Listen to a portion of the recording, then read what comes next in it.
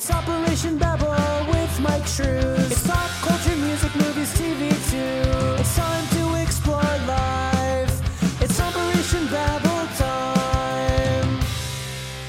Boom. Boom. What was that, Inception? What are we doing here? War of the Worlds? It's the tripods. No. Boom. Boom. Oh, man. So what? Wait. So we were getting into talking. a conversation before we started. Yes. And then we were yeah. like, let's hit record and get this shit on. If you can't tell, Michael and I are feeling a little beat up. I think it might be the weather. I think that's a lot of it. I'm for me tired. Anyway. I'm tired as fuck. I'm a tired man. I'm with you. And it's like been like super cold and shitty. Like we're talking like negative like 30-degree wind chills up here. Yeah. And so like We're talking like 30 degrees here. yeah. Oh, dude, everybody like on the internet from Florida is like 33 degrees. This is awful. How do people live like I love this? it because I can actually wear a fucking hoodie and some Right? jeans once in a while. and not sweat to death. Right? Like I can go to bed with a t-shirt on and I'm not waking up drenched in sweat in the middle of the night. It's awesome. Well, that's. I'll leave that alone. There were so many places I could go. So what? So yeah. So we were, like, obviously, you're going over. we were lamenting. Yeah. About Crisis, and granted, we don't want to probably go too long just because we had 2 long podcasts about it. But And don't worry, this isn't going to be a massive segment, guys. We're just talking real quick to bring up some other shit. not even gonna play the song. Yeah. What the fuck, CW? What the fucks? But what the fuck? So you know, obviously you could tell like my I did not receive the Crisis very well. I still You didn't take the crisis information very well. My Crisis Impact panel did not work. And the more I think about it, the less I liked it, and the more I'm a little annoyed by it. But the thing is that it's funny now because you're starting to see some of the actors, since especially Stephen Amell's moving on. They're about to wrap like the final 2 episodes of Arrow this season, and he came out and did a interview. I don't know if he did it exclusively with superherohype.com, but I was reading it, and it's essentially talking about how during his initial death scene when he's on the gurney, he was really annoyed because they were trying to rush Grant Gustin and Katie Lotz out because they had their shows to do. And that's his first death scene, too. It was his first one. I know, it's so stupid that we have to say that. How silly is that? Because technically his body, like his body dies 3 times. Because he dies in that one, and then his body's disintegrated when the rest of the universe is disintegrated, and then he dies at the end of the last, or not even the last episode, the second to last episode. Yeah, those, I still cannot get over that. It's one of those things where I just keep saying it feels so weird to say that you literally do not see Oliver, or Green Arrow's like face the entire last episode of the crossover. It blows my fucking mind. Yeah. But and all these people owe this shit to him. Like if he wasn't like, if his show didn't take off, none of this shit would be possible. Yeah. It'd be like, it's almost like the equivalent of like the final like half of Avengers. You just didn't see Robert Downey Jr. Like you just didn't see him at all. Yeah, the whole fight scene thing. Like, just assume, like, after the explosion or something at the battle, like, before the battle starts, you just don't even see his face ever again until the end of the film. Like, not even until the end of the film. He gets, like when Spidey shows up, he takes his mask off and shit. I'm saying, like, because you'd even see, like, Iron Man or something. That's fine. Yeah. I'm talking, like, you just don't, like, you only talk about the character in name. You don't see his face. You don't see him. Yeah. Or any of that. Because, I mean, even remember he has the hologram message to his daughter after the thing.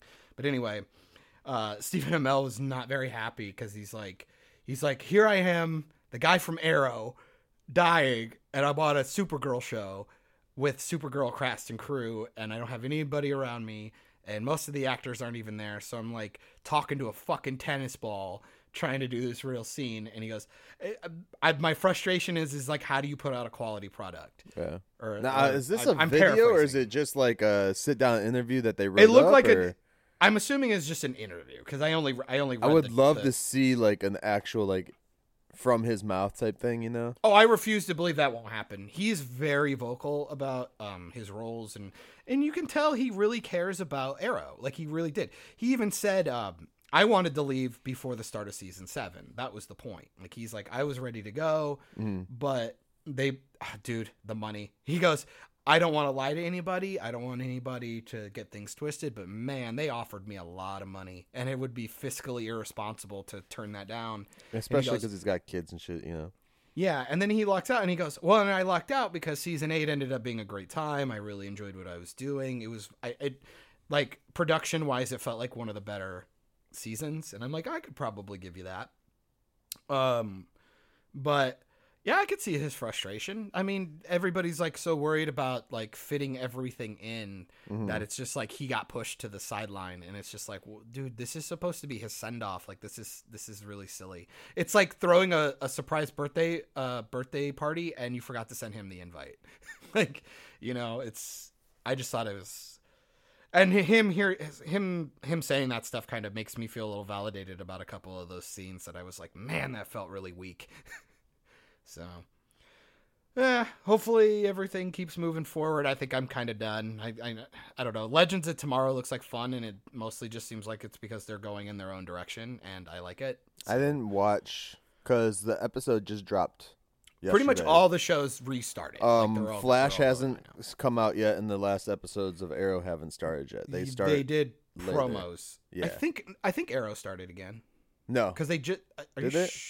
Sure, I'm pretty sure. I didn't. If it did, I didn't see it. I watched the Batwoman episode and the Supergirl episode. Okay. And nothing else was on that I could find except for Black Lightning was on.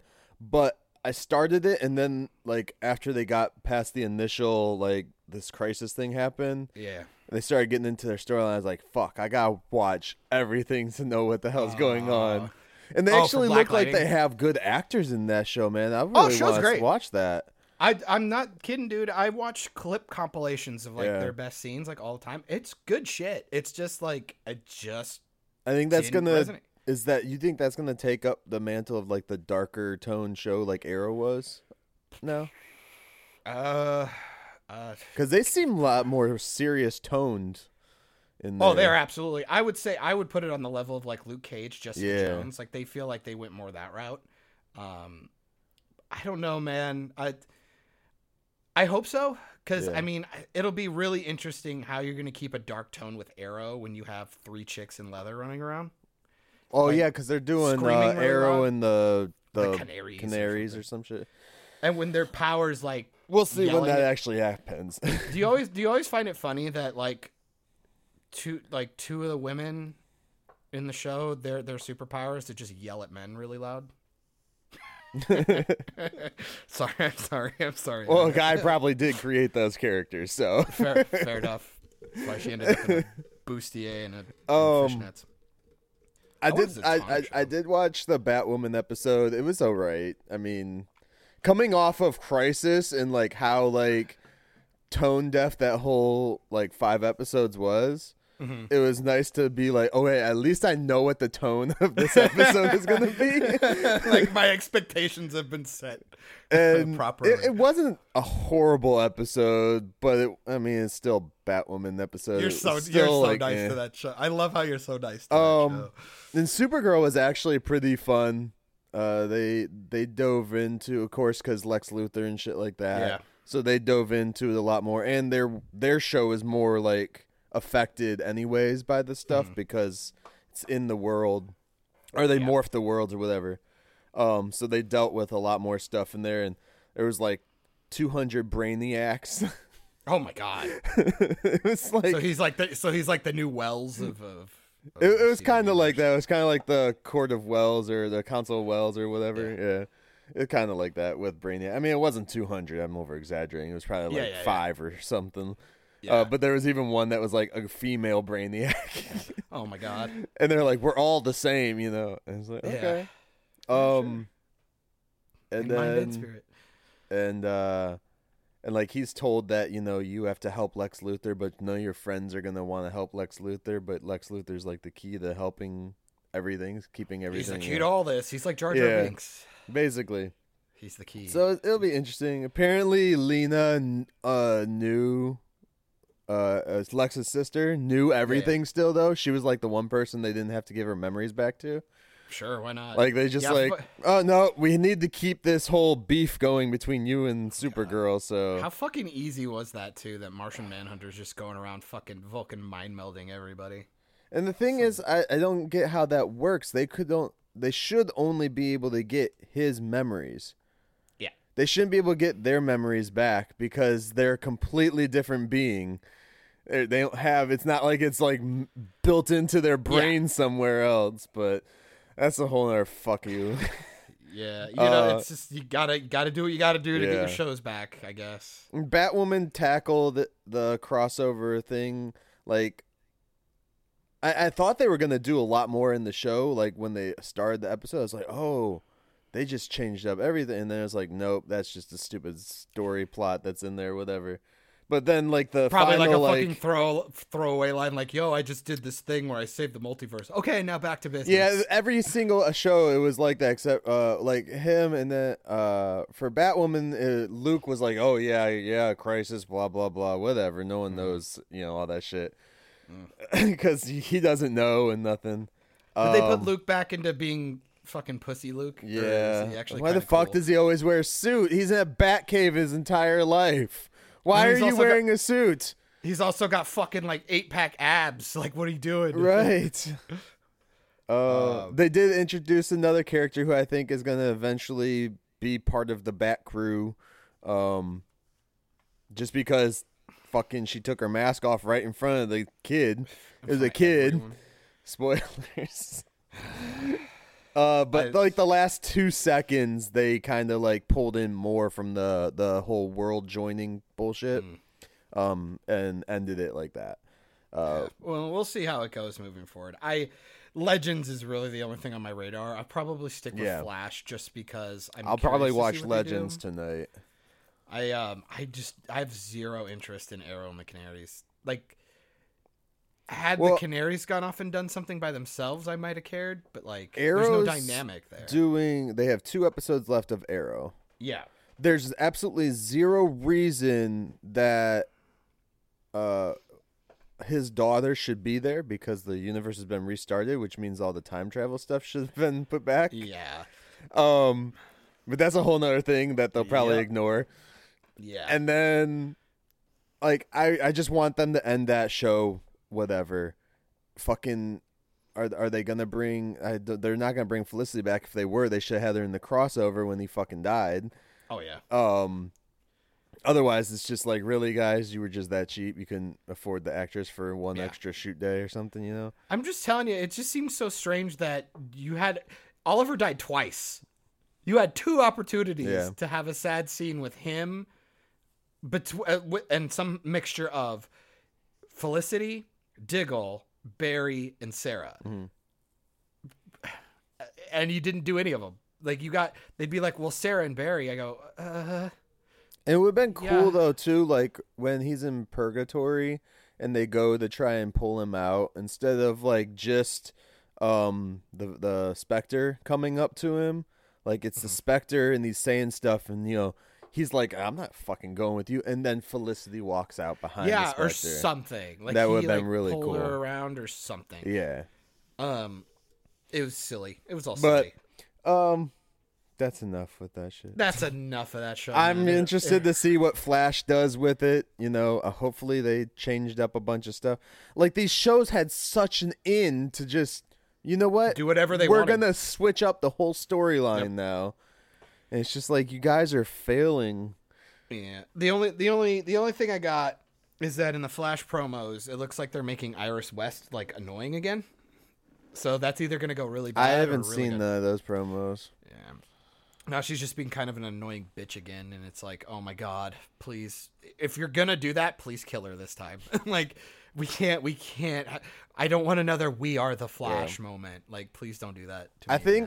I think from the few minutes of Black Lightning that I did watch, they seem more level-headed with dealing with this stuff. Because like, they go to the guy who happens to be Dexter's dad, the actor. My God. Yeah. they go to him, and he's like, we were both in different dimensions or whatever, because his daughter apparently got sucked into an alternate universe as well, but she was like within there, so she never died or anything like that.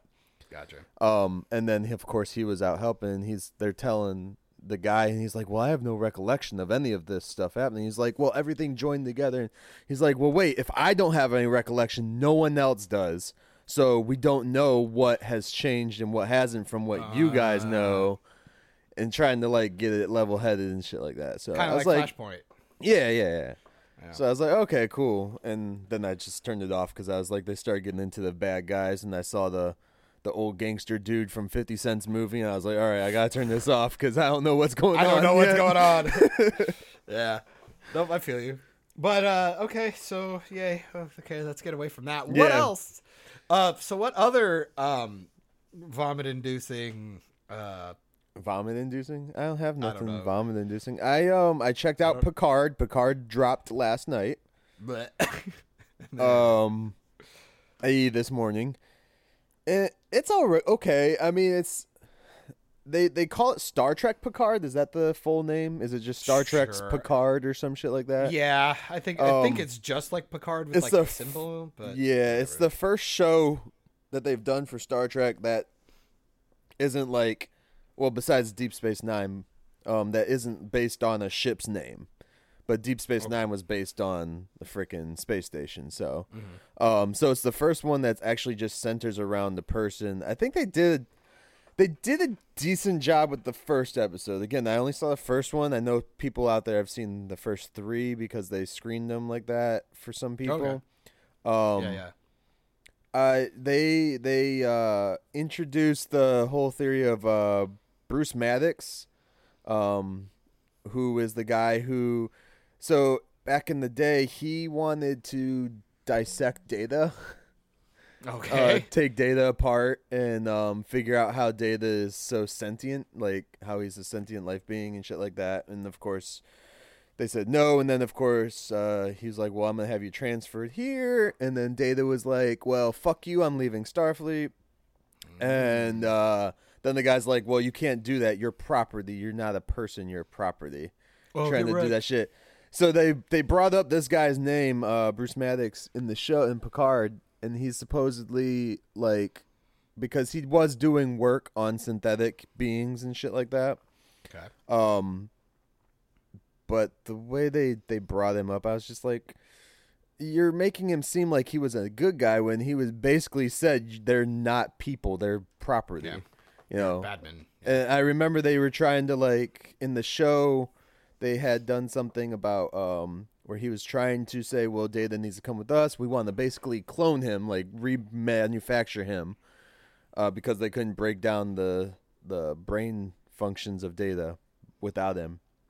And they fought against it, being like, well, basically what you're wanting to do is Data's a race. He is a race. And you want to clone that race to turn them into slaves because they wanted to use the robots for fighting and stuff like that and defense for Starfleet, which is against the things. If that's not a perfect metaphor for how franchisers are being treated these days, they're trying to make these awful clones that they don't understand. I did think that they didn't do a shitload of like how Star Wars would always, here's this and reminisce about this and reminisce about that. They didn't do that in this first episode, so I was kind of happy. Like, that's kind of nice. He walks into his vault room that has like shit from the Enterprise in it, and that's about it. Like, you get like the Picard Day sign that's up in the thing or some shit, but it's a quick little glance. They don't focus on it. He doesn't focus on all this stuff. The most they try and talk about is Romulus being destroyed. Okay. Which they talked about in the 2009 movie. That's why Spock went through the black hole and all that bullshit.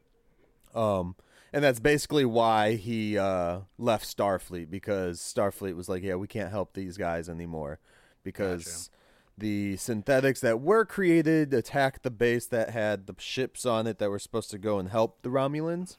Mm-hmm. But in this thing, he was talking about it, and he says something because of course, like he does like this like news talk one-on-one interview type thing, and he's like, they're not gonna ask me why I left Starfleet, blah blah blah, right? And he's like, no, we made sure they're not gonna. We all know how the media is. They say they won't, but they fucking will anyways. And then of course they do, and then it becomes this big old thing, and he tells them why he fucking left Starfleet. Okay. So they built it into the story for him to give the exposition as to why, but it works in the tone that they do it. Rather than him just being like, I fucking left Starfleet because of this, like in a voiceover or something. They're all assholes. And yeah, it was because of like the whole Romulus thing. And but he gives off numbers saying that they were planning, he talks Starfleet into evacuating the planet, the whole 900 million people on the planet. And I looked it up, and in the year 2368, which was 20 years before Romulus got destroyed, there were approximately 18 billion people on that planet. So they weren't even going to save a fraction of them. You fucking nerd. Dude, isn't that what we talked about in Crisis? It was like, what are you doing? It didn't matter because you blew them all up. Right. It's like, you know. Well, I was curious with the show because when people were talking about it, I've seen a bunch of people like talk. Like I finally went and looked at some people that were like bitching about it to see like, what are you complaining about? You know, so it was interesting because I remember before it came out, Red Letter Media was talking about it, and Mike, who was like a huge Star Trek nerd, was talking about it, and he's like talking with Rich Evans about how like, you know, when it comes to Picard, there's really only two things they can do. Either you bring back Picard and he's like in some like liaison, like he's like an older admiral, commander type thing, sitting in a chair, and people are looking to him for advice. On Which they did that with Shatner back in the day, you know. Exactly. Or they're gonna try and drudge up his 90-year-old ass, put him in the Starfleet commander chair, and he's gonna be running around pew pew and with explosions all around him, and you're gonna go, why are we doing this? I'm very curious if they've hit either of those options in the first episode, or are they still like holding? No, actually they do really good. So they have this, it's kind of a cheap way out. They do this storyline where there's a synthetic, you find out it's Data's daughter, or Data's daughter, you know, as much as a daughter he can have. Yeah. She gets killed. Yeah, she gets killed though in the first episode. But then you find out like at the end, she has a twin somewhere. Oh, of course. Twin robot, because they're made in pairs. So okay, that I'm like, I can see people gonna take this and run with it and just bitch about it for the rest of like the season just because they're assholes. But they're not warranted or anything. It's just, I mean, I can do that too, but it's like, okay, I'm gonna give them a couple passes here and there. But they did. There's this running scene where they're running away from something and they're going up these stairs, and you see, and they don't do no tacky line about how old he is or anything like that, but you see him getting winded, like he can't do it. Yeah. So the girl has to like literally pull him to get him to move fucking faster and shit. Wow, so I was like, big fucking surprise. I'm just saying. It's a female android. I'm just saying. Well, no, I mean he's fucking almost 100 years old. But that's what I'm saying. Why are we setting him up? I don't know. It seems like, I think they did a decent job of humanizing him and making people realize, hey, this. It's like, haven't they seen X-Men? He barely uses his legs. Why would they think he could run? It's insane. He's also a poop emoji. Yeah. Yeah. I wish I could give more to the conversation. I don't know. It's one of those things that I feel that they did a decent job of humanizing him so far in the first episode. The pacing's kind of weird though. There are some spots where it's just like, okay, can we move it along a little faster here? And you know, they have these random slow-mo spots, and the stuff with the drawer that they show in the trailer with Data's body in it. It's actually B4's body, which was another android. One of the guys was making him. Gotcha. Okay. Yeah. And then all the stuff that you see Brett Spiner in is like dream stuff right now. Fair enough. So far. We'll see. So I mean, obviously first episode, so Oh, and why the fuck are the Romulans like dissecting and tearing apart the freaking Borg cube? Because you need Romulans. Why the Romulans were like one of the biggest threats before, and we're letting them just dissect a Borg cube, and clearly people know about it or something. I'm not sure. But for their whole planet being gone, there's a lot of Romulans. Let me just say that. Yeah. Like, I mean, it's what happens when you're not creative. You can't come up with new villains. It's what Doctor Who's dealing with. Doctor Who lately, like, you're having this show that's known for all of time and space, and like 90% of their episodes have taken place on Earth in the past. I'm like, wow, fucking boring. So boring. I want the show to do good because I would love for them to tackle stuff from DS9. Yeah. And or even like the just Jem'Hadar and all that shit, dude. Like, I don't want it to be like a big old TNG reunion, though. You know, get those things out, get the little cameos out, whatever. Well, but like, have 50-50 characters from everywhere. Like, have Janeway come back in and help Picard do something. You know, she could still be an admiral, and that's how he gets the in with Starfleet again, or some bullshit. Well, my idea was just I always liked the idea of him actually getting what he wanted from the Magic Flute episode or whatever. Like, he's at his fucking vineyard. You know what I mean? And, like, people are coming to hang out with him. And it's like, he's more like this, or at least for, like, 3 or 4 episodes, you know? He's just somebody that's constantly, people are just showing up asking for advice. Yeah. To a point where something horrid happens and he has to come back. Right. You know what I mean? Like, he's apprehensive. I just wanted some slow stuff watching Patrick Stewart act. That's all I wanted. I'm not asking for... It's the same thing I said about fucking Star Wars, man. It's so difficult to tell people that you went through that entire trilogy. You drudged up all of these old actors, and you never put all 3 of them in a fucking room together. I just wanted to see...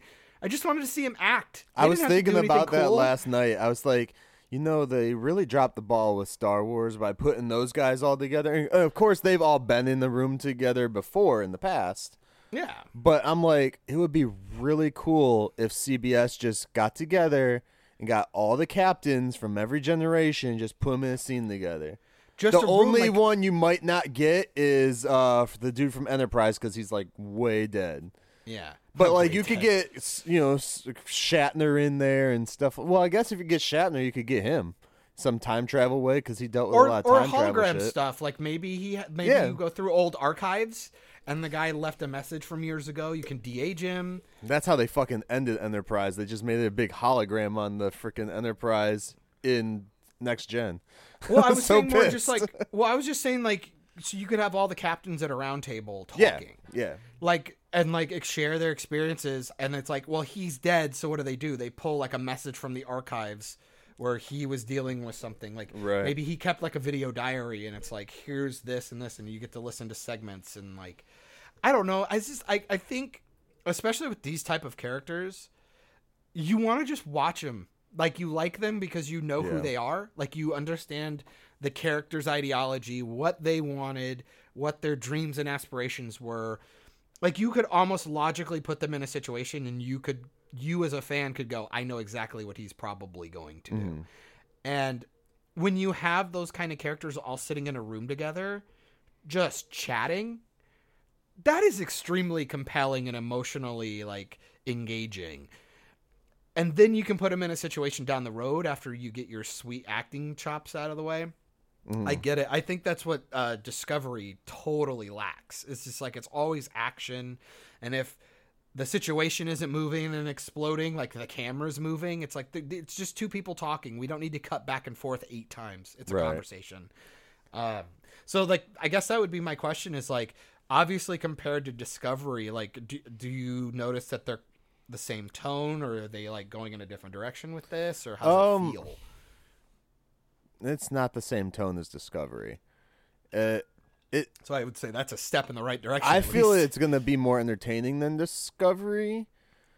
Do you think that's good solely on people coming back? No, I think from the story arc that they're building into, And of course, anytime you have Picard, you have to have Borg. So you know they're gonna do something with the Borg again and again and again and again. Yeah, again, another Doctor Who problem. They just keep would recycling characters. Yeah, it would be really cool to see like that like Q from the you remember Q, the godlike being.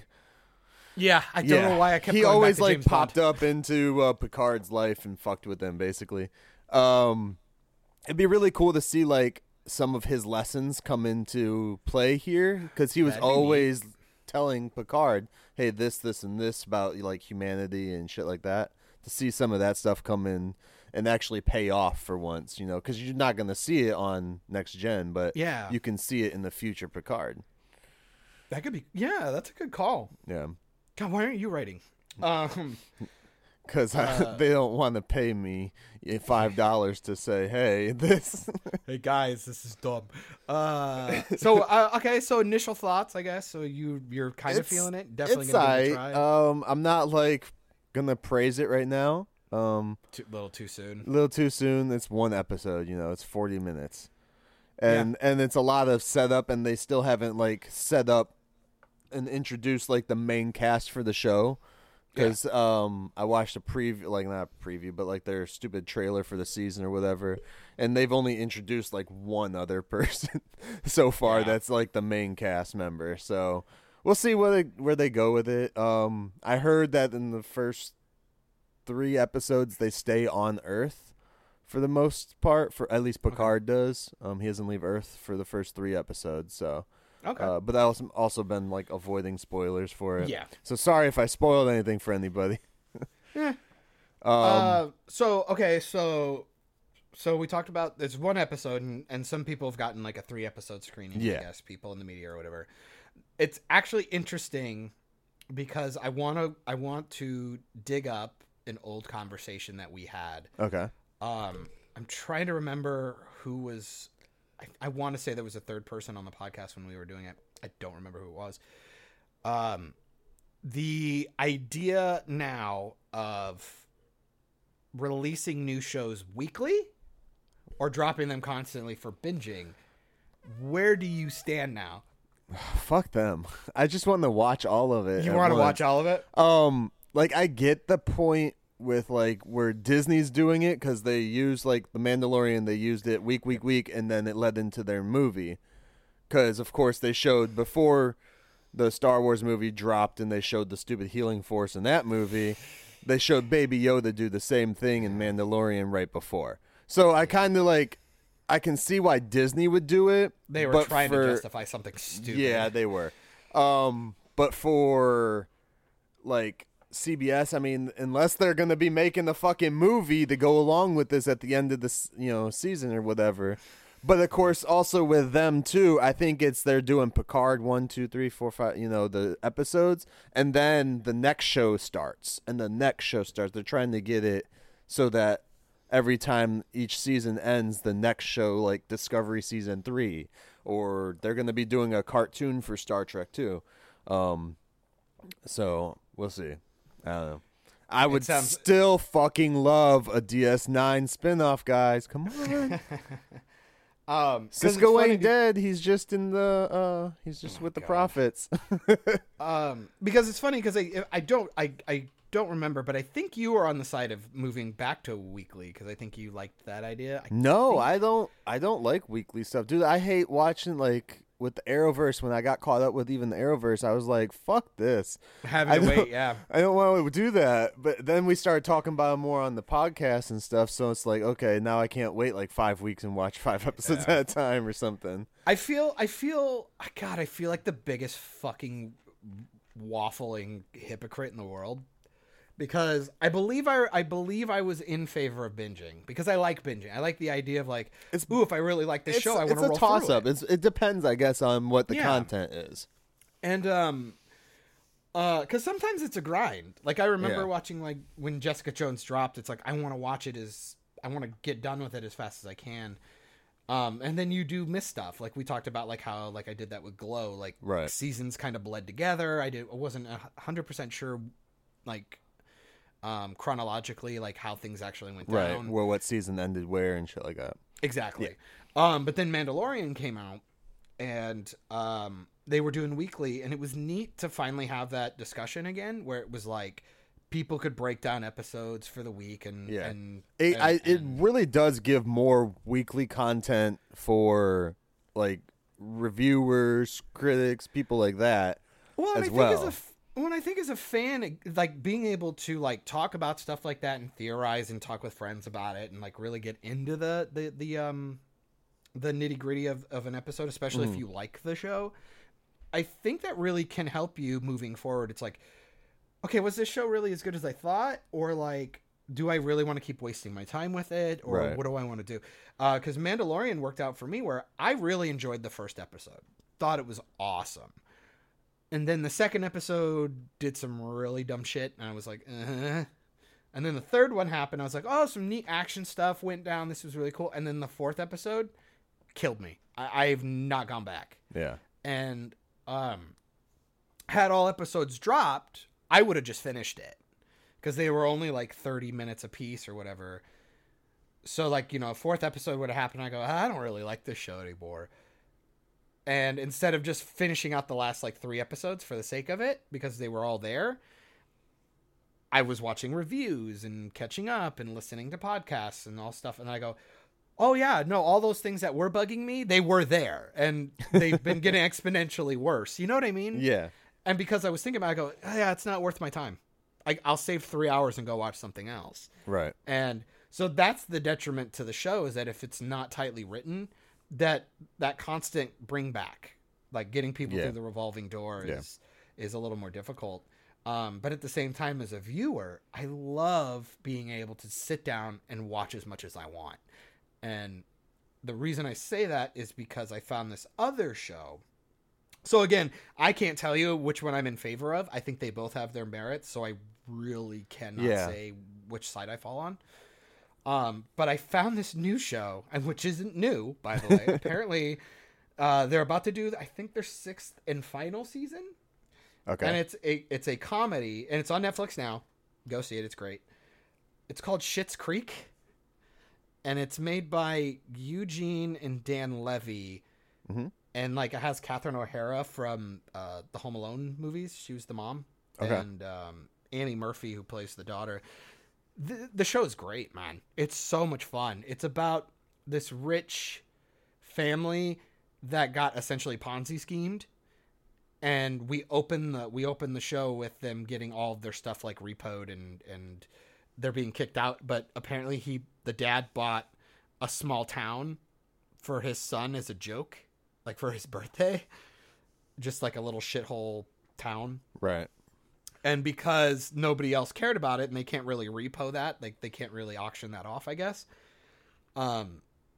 Their lawyer or something said, hey, you own this place, you own this town, go there. You can live there really cheap until you get back on your feet. And it's just all these socialite, crazy, like delusional 1%ers living in this little hick town. But the best part about it is that like all the people from that town, they kind of play into some stereotypes and stuff, but they actually like are well-developed characters and they're smart. They're not all like, you know what I mean? They're not all dumb. Yeah. So that was refreshing. You see a lot of, like I'm missing like 50 teeth and I'm stupid and I can't read a book. What's a book? So it's neat to not see that trope necessarily done to death. And then like, you get to see a lot of good character development with these like selfish people, like learning to be a little bit more generous and blah, blah, blah. But it's not always a trope. Can we just say that is not always a trope? No.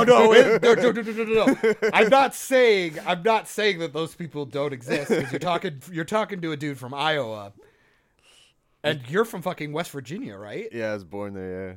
So I mean, if anybody knows about in the mean hills of West Virginia, the hills have eyes. Wrong turn. That's a West Virginia movie. West Virginia, born and raised. Out with my banjos, where I spent most of my days. But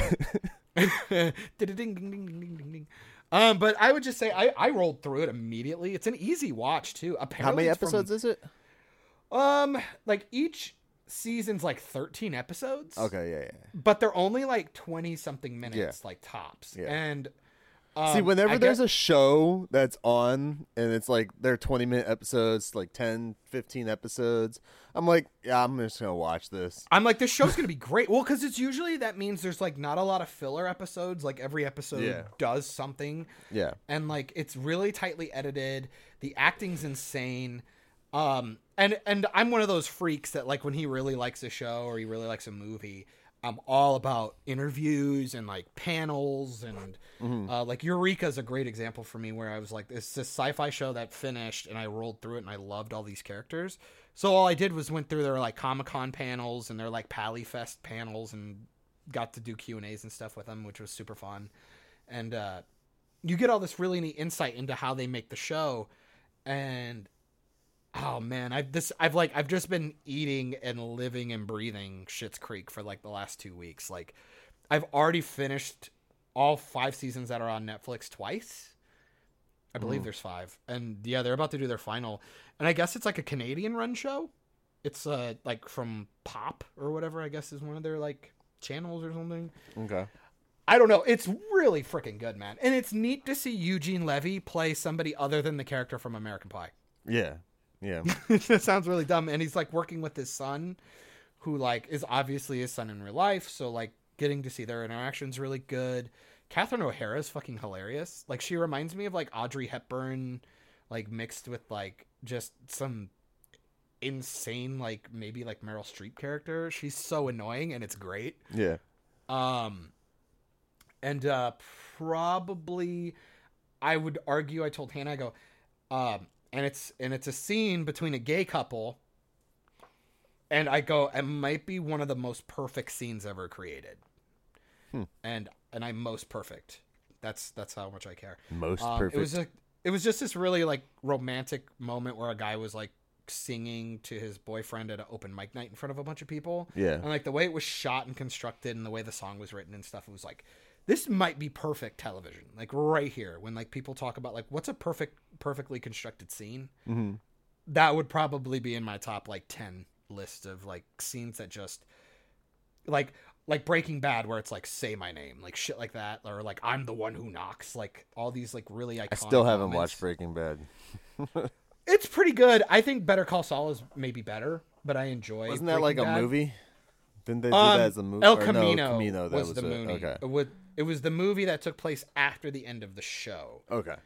Which was fine. Didn't break anything, so that was good. Better Call Saul is the spinoff about like the crooked lawyer. I would love for these people to just come up with something original instead of here's a spinoff here. Here's another spinoff. To be fair though, this was like a spinoff done right, because it's like the crooked lawyer goes off and has to like live a new life. Yeah. But it also at the same time, it's being juxtaposed with this like his origin story. Mm-hmm. And his story is really compelling because he's like a lawyer. Yeah. Who's like he's a public defendant trying to become a good lawyer, and you wonder how he got there. Right. And it's really interesting. And like all the characters around him are really interesting. As long as there's an interesting story. That's like one of my big issues though with like even with like Picard. It's like a spin-off. Some would say, well, it's not a spin-off, it's continuation, but it's a spin-off. Sure. You know, it's named after the character from another show. It's just like when they had what was it? Friends, and then they did Joey. Oh my God, what a piece of shit. That show was awful. I tried watching that. I was like, ooh. He acts just like he did in that show when we first saw him on Friends. It's like they forgot everything he fucking learned. There's no character development at all. It's the same fucking if anything, with it's Hobbs and Shaw. But like I wish that they would just come up. Like I feel Discovery would have been a little more well received if it wasn't like a prequel, if it was more of a sequel to everything else. Which it would have made more sense with the like way that they made it. Yeah. Like the production value, it's like it's so hard to think that all of this glitz and glam of all the like it was kind of what the prequel hiatus from the prequel trilogy for Star Wars happened. It was like all this shiny and wonderful stuff.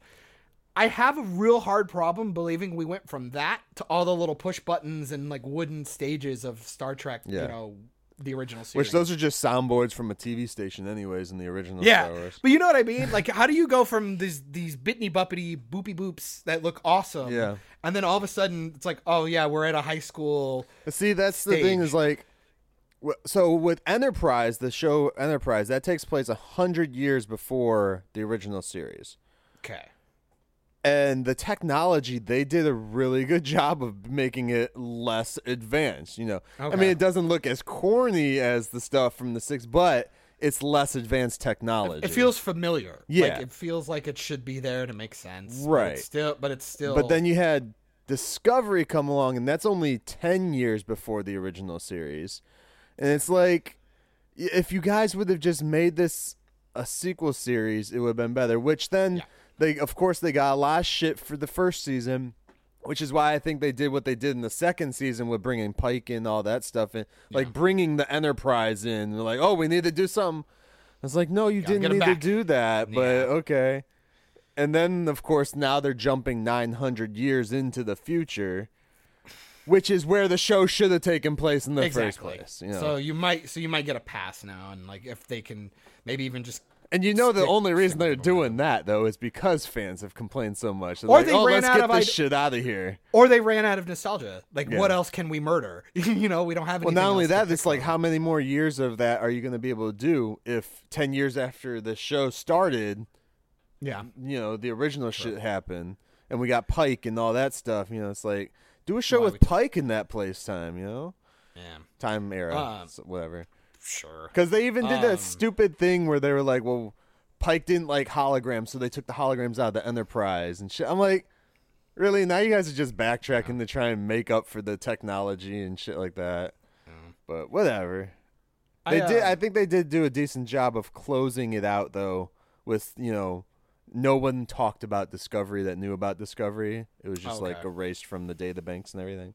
Sure, why not? So it works that way, but I was like, eh. But yeah, off of that, I just wish they would do more original stuff. But I'm also kind of like that guy who... I love the nostalgia, but it does get me there, but then I wish they would do something with it. Yeah. It's kind of my issue. Like, don't parade around a corpse. I think that's weird. Right. Like they did with Carrie Fisher. Literally. You fucking Christ. So, like, I guess we tangented really hard, but I was going to I'll just finish up my point with Schitt's Creek. Yeah. If you want a really good comedy, I told you this 100 times while I was watching it, it is 100% for me. It feels like Parks and Rec peppered in with some Will and Grace. Okay. Like, character interactions are really good. They're really quick, and they're fun and upbeat. But at the same time, these characters are really well developed, and they all have their own really solid personalities that... You can put any two characters in a room and they can have a good back and forth because their characters are so fleshed out. Like, it feels like, like when you see a show and you're like, these scenes would write themselves. You could almost, after like 3 seasons, you could put the 2 actors in the room and they could just make the scene if you needed them to, that kind of thing. I really, really like it. And it's silly how I found it was between Twitter and YouTube, people were doing compilations of David Rose, who's Dan Levy, Eugene Levy's son, who's also like a pseudo writer / showrunner, creator of the show. And he's fantastic. He does play up the gay, like he does big hand gestures, but he's gay in real life, so that's kind of neat. So it's like, obviously it's his personality. He's not putting on a show. Yeah. Maybe a little hyperbolic, but it's still who he is. Flamboyant. And sure, yeah. But like not overtly, like, I mean, I guess I'm not gay, so I wouldn't know like if it's like misrepresenting. But the guy is hysterical. Like, his comedic timing's great. So I was watching compilations of like his sassiest moments or like his funniest dialogue. And I go, what the fuck is this show? And then I checked it out and I'm like, I immediately fell in love. I think it took 2 episodes and I was like, I'm done. I'm finishing this show. So it's so if you haven't seen it, I'd highly recommend it. It's a really fast and easy watch, and it's a lot of fucking fun. Right. Like, it's just a good show. It's a really, really good show. Since we're on the TV show stuff, yes, sir. I would love to talk about this show. Ew, Michael. That I think we both have completely watched. Completely. And Netflix came out and said that it has like the highest ratings for them. Oh no. And I'm questioning why. Don't do it. Because Netflix has shows such as Stranger Things. They have shows such as Glow. They have shows Jessica Jones. Like all the Marvel stuff they had, you know. Lost in Space is really good. I really enjoyed that one. Really? I didn't like the first season. I've heard the second season's pretty dope. It's pretty dope. So Netflix came out and they had said something. This is weeks ago too. We're behind. Yeah, but Crisis ate up everything for the last couple months. So, and then of course vacations and shit like that. But sure. The Witcher. Oh man. Okay, so let's preface before we go here because there's a lot of potential to piss off a lot of people. Have you read any of the books? Okay, so books, I have not read any books. I have not played the game. I don't give a shit about where the story came from because I don't really care. And that's fine. So you're judging it purely on what it is. Show. Yes. I heard the show, though, is like they took shit from the books and the game and they're mixing them together. Which I think is a detriment because you're looking at something that's those two mediums are so different. Yeah. And like, the problem is I watched the first 2 episodes and they're long episodes, man. They're almost like they're all about an hour each. And which I think are way too long. What, 10 or 8 episodes or 10 episodes? I want to say 8 or 10. I want to say 10 because Netflix usually does a 10 to 13 episode run. Hour is way too long, first of all. Second, the biggest problem I had is I watched 2 episodes, couldn't figure out why I didn't like it. Which, obviously, spoiler, I didn't like it. 8 episodes. Okay. So my thing is that after I watched a couple episodes, I wasn't feeling it. And I wanted to figure out why. I'm like, oh, okay, maybe am I not getting references? Am I not... Is it like, this is the character it's supposed to be, and I'm just not enjoying it because he's nailing it, but I'm wrong? You know, that kind of thing? Right. So I started going on to YouTube and did comparisons, like voice comparisons and like scenes from the video game and shit like that. And the problem is they would do like the 1-for-1 speech in the show, and they do it in the game, and the game was so much more compelling. Like they put him in a situation where like what he was saying made sense, and it was action, it was dramatic, and it looked really cool, and it gave a lot of insight into the character. And then in the show, it's just him standing there giving the speech, and it's really fucking lame. So after I did a lot of research and started like checking out some of the, like, I didn't obviously read all the books, but I did like compilations of like best chapters of like comparisons from the show to the books, because I just wanted to see like, were they even getting close? Right. It was so boring. The show does a good job of fan service, but it does it in the most lazy way possible. But if you're not a fan, then how is that worth anything? It's kind of like with Crisis. You can't enjoy it unless you're like a big DC fan. I don't know how true, because you don't necessarily need to read the comics and see like the DCEU to enjoy the fan Crisis. service. The fan service is what I'm talking about. Well, I mean, see, and I guess I should be careful because the word fan service has been thrown around a lot in like a stupid way. Okay, so my example would be here, I'm gonna see if I can like at least make my own barometer so you know what I'm talking about and how I speak about it. Is with Crisis. All those actors coming in and showing up, like Tom Welling and shit like that, I didn't care because I didn't watch Smallville. I didn't give a shit about it. I knew it was neat that they did that, and I appreciated it. But at the same time, the one I cared about was seeing Ezra Miller with Barry Allen, because I'm like, oh, they got him from the fucking movies. That's kind of dope. Yeah. Also, his suit looks kind of cool. It was neat to see these and it was 2 good actors having fun. Like, and their dialogue was snippy and fun, and it felt pretty, it felt kind of real. And that's cool fan service, right? If you've never seen any of the DCEU movies, you're just like, it's another Flash. Right. It's still fan service, but I enjoyed it a little more because I know about that Flash. Your suit's cool, dude. Yeah. Hey! Shout out to Babu Frick. And that's the Ezra Miller toy. Yeah. Yeah. But you know what I mean? Like fan service. Are you doing fan service for the fans of the CW series shows? Or are you doing fan service for just DC people? I think that was just supposed to be for DC people. Yeah. Or another great example, Kevin Conroy. Yeah. He's just the voice of Batman. So people who might not have ever seen... he is Batman. That's how I feel about him, but not everybody feels that way. Because maybe nobody played the video games where he voiced them, or nobody watched the cartoon that he voiced. So who the fuck is he? You know what I mean? He's just... Now you see his face, and it's like, how often do you see his face? Yeah. And so, like, for us older nerds, we're like, oh, it's fucking Kevin Conroy. It's the Batman.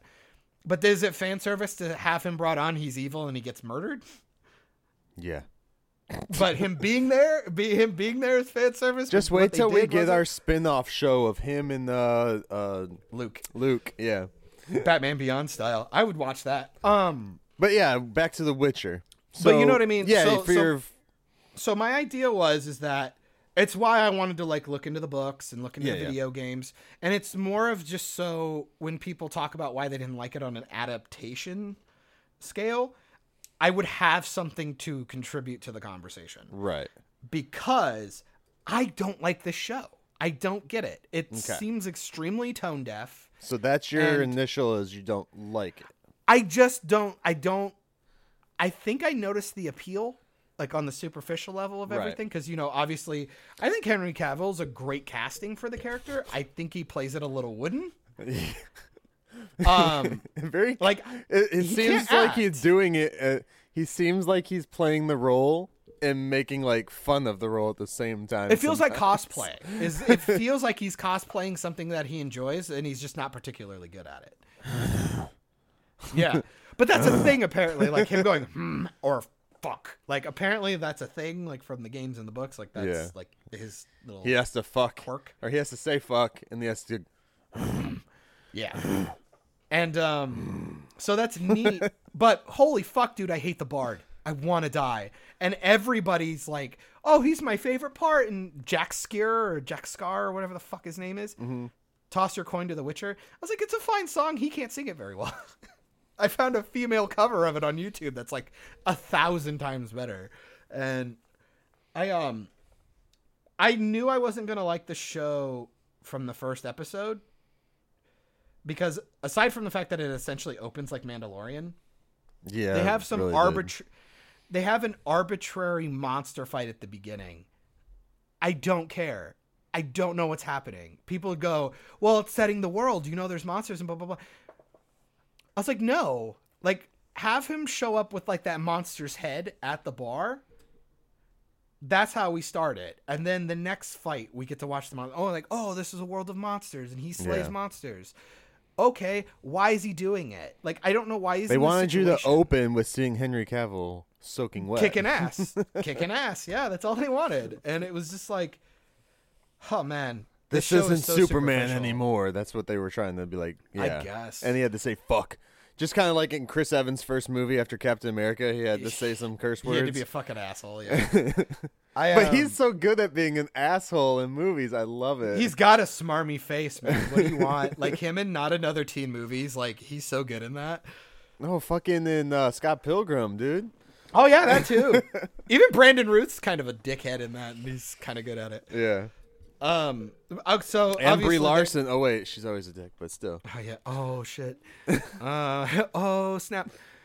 So I mean, I guess obviously I don't like anything. So what do you think?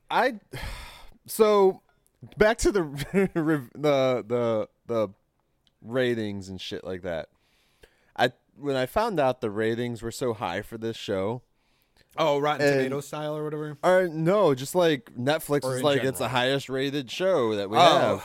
Okay. Gotcha. I'm like, it doesn't make sense. But then I thought about it and I'm like, okay, so, well, maybe you had all the people that are sad that Game of Thrones ended. So you got those people to try and watch it. Then you have absolutely agree. Then you have all of your people that really like fantasy stuff watching it. Yeah. Then you like have Aragon or Vikings or whatever. Yeah, and then you got, your people that just want to follow Cavill around because he's pretty boy. Because he's hot, yeah. Or some shit. And, there's so many things that can go into this show. I watched the whole show. You really need to watch the whole show for it to make a lot of sense if you don't have any prior knowledge to this stuff, because they do a lot of time jumping. They do. The whole narrative of the show pissed me off. I'm like, if they fucking do this in season 2, I'm gonna kill somebody. It's so hard to follow because there's so many characters. Like, I think you essentially have 4 to 5 main characters at any given time, all being told out of context, like chronologically, and they don't hold your hand. So like, they don't tell you like, oh, we're in the past, we're in the future. They just cut to shit, and then eventually there's a reveal of like when things were going on. And right? Like, what? it kind of like, once I finally watched the whole show, the first episode's title kind of makes a little more sense because it's called The End's Beginning. So gotcha. So in that. It seems like that and the last episode kind of go like bam, bam, back to back. They bookshelf. Yeah. And everything else is just like, we need to introduce all these characters so that you understand the end. It's literally like the show is this empty chessboard and every episode is just arbitrarily pushing the pieces on the board for next season. Yeah. I didn't find it like completely just like I can't watch this, but I did like really hate the narrative. And once I realized like there's got to be something's going on because this person died, but now they're back alive, and what's going on and why is this happening? And once I got a hold of what the narrative was trying to do, it was a little easier to stomach, but it's like, I need a second season to see if I'm even going to try to stay with this. Cause they lost me on all 4 of the major things you want to do when you're telling a story. Their world building is decent, but it's all over the place. So I can't follow it. It's way all over the place. It doesn't feel like there's any character development except for Piglet. I like her storyline like a lot. Piglet. Yennefer. Oh, Yennefer. Yeah. Wizard chick. Yeah. I like her stuff a lot. She was one of the best characters. And she's doing interesting shit. I really liked, and this is something I noticed, but I really liked that they did this too. Well, one, I really liked her better as the Hunchback. Agreed. The character seemed a lot more interesting as the Hunchback. One, it's more empathetic and sympathetic. Yeah. Like, I want to follow her and I want to see her succeed. But then they would always do all of her sex scenes throughout the whole season are when she's a hunchback. And, like, you see her nude when she's a hunchback. But then when she gets all prettied up, you see her boobs probably once, and that's it. And I was like, that's brilliant, dude. Like, because no one's gonna fucking, What a weird thing to notice, but I feel you. Yeah. I was like, that's awesome. And like, because I said something to Nick, I was like, I bet after they make her pretty, they aren't gonna show her naked ever again. But they do like one pretty time. Pretty close. But you were pseudo close. I was damn. And she looks completely different too. Like, oh yeah. I was really happy with that makeup I don't know how job, she man. does. I'm very curious about the jaw thing. Like, does she put that on and like actually hurt her jaw? Like, or do they do like the Marlon Brando like cotton in the mouth type of thing? See, I was trying to figure it out, but the cotton in the mouth would have like distorted more of her voice. But you could do ADR. But yeah, my whole thing is I like her storyline. I like her character. But again, I was gonna go back to world building's erratic. Yeah. Character development is just that's all over the place too. I'd almost say it's non-existent except for her character. Everybody's kind of like, this is who they are, like, and now we're gonna slowly show you his Gerald's character. Is you really don't get anything from like his character developing until like the last couple episodes. When they show some childhood shit, and it's like, and that's like prequel. It's like it's also cheap. Yeah. And then you got Tone, oh my God, the tone of this is insane. It's all over. I go, it was funny because you can tell these people want to jerk off to the blood and gore of Game of Thrones. They're like, that's what people liked about Game of Thrones. I was like, no, that was part of it, but it all mattered. It felt real. This doesn't feel real. It feels like cartoon blood and like cartoon fights peppered in to these like overly bright, almost like, I was telling people it felt like I was watching Kevin Sorbo's Hercules or like that's what I said, or Xena Warrior Princess, but then all of a sudden somebody's head's being lopped off. Like I literally said that. I said it feels like Hercules meets Game of Thrones, and that's all it is. And it's like that tone does not work. It for some people it does. It doesn't for me. And a lot of the fight scenes, which a lot of people like, I guess, praise, I go, these are silly. What fight scenes though? like there's not really any. Well, the battles are awful. Like the army battles are awful. But then like when Girl killed like those like 6 or 7 dudes, I think it was in the 2nd episode. Yeah. Like the camera like followed. It felt like Arrow. So did you watch all the episodes? Did you watch the whole thing? No, I only got 4 episodes in. Okay. I might finish it just for the sake of it. Okay. But because what you're saying, like the fight scenes are bad, but there is something that they do in like I think it's the last episode. I'm not gonna say it, but it's like they're trying to stop something from going somewhere. Okay. But like instead of just kind of thing. Yeah, like they're trying to stop them from going across this bridge to the other side of the country. Okay. So they set up a fortress to fight people. I'm like, why didn't you just go on the other side of the bridge and blow the fucking bridge up, dumbasses? Yeah. If you really don't want them over there. The fuck. But I was saying like because there's this fight scene, and it's one of the first ones that everybody talks about. And I'm pretty sure it's in the 2nd season. It's when it was like right before he killed that one chick. He like knifed her in the thing. That was like the first episode, wasn't it? Was it the first one? God, I'm telling you, dude, these episodes are so long. Yeah. They're awful. I'm sorry. It was the first girl who, when he tells her, find the girl in the woods or some shit. Yeah. Girl in the woods. Yeah. So there's this big fight scene where like it's this big long one take. And he's like flipping swords around and stabbing people in the neck and cutting their arms off and shit. And the camera's like following him. Yeah. And it was like a Marvel fight scene without the cuts, but it also felt like an Arrow CW fight scene. Yeah. Like I would have 100% assumed, and this is not necessarily a bad thing. It just didn't work for the tone of this show.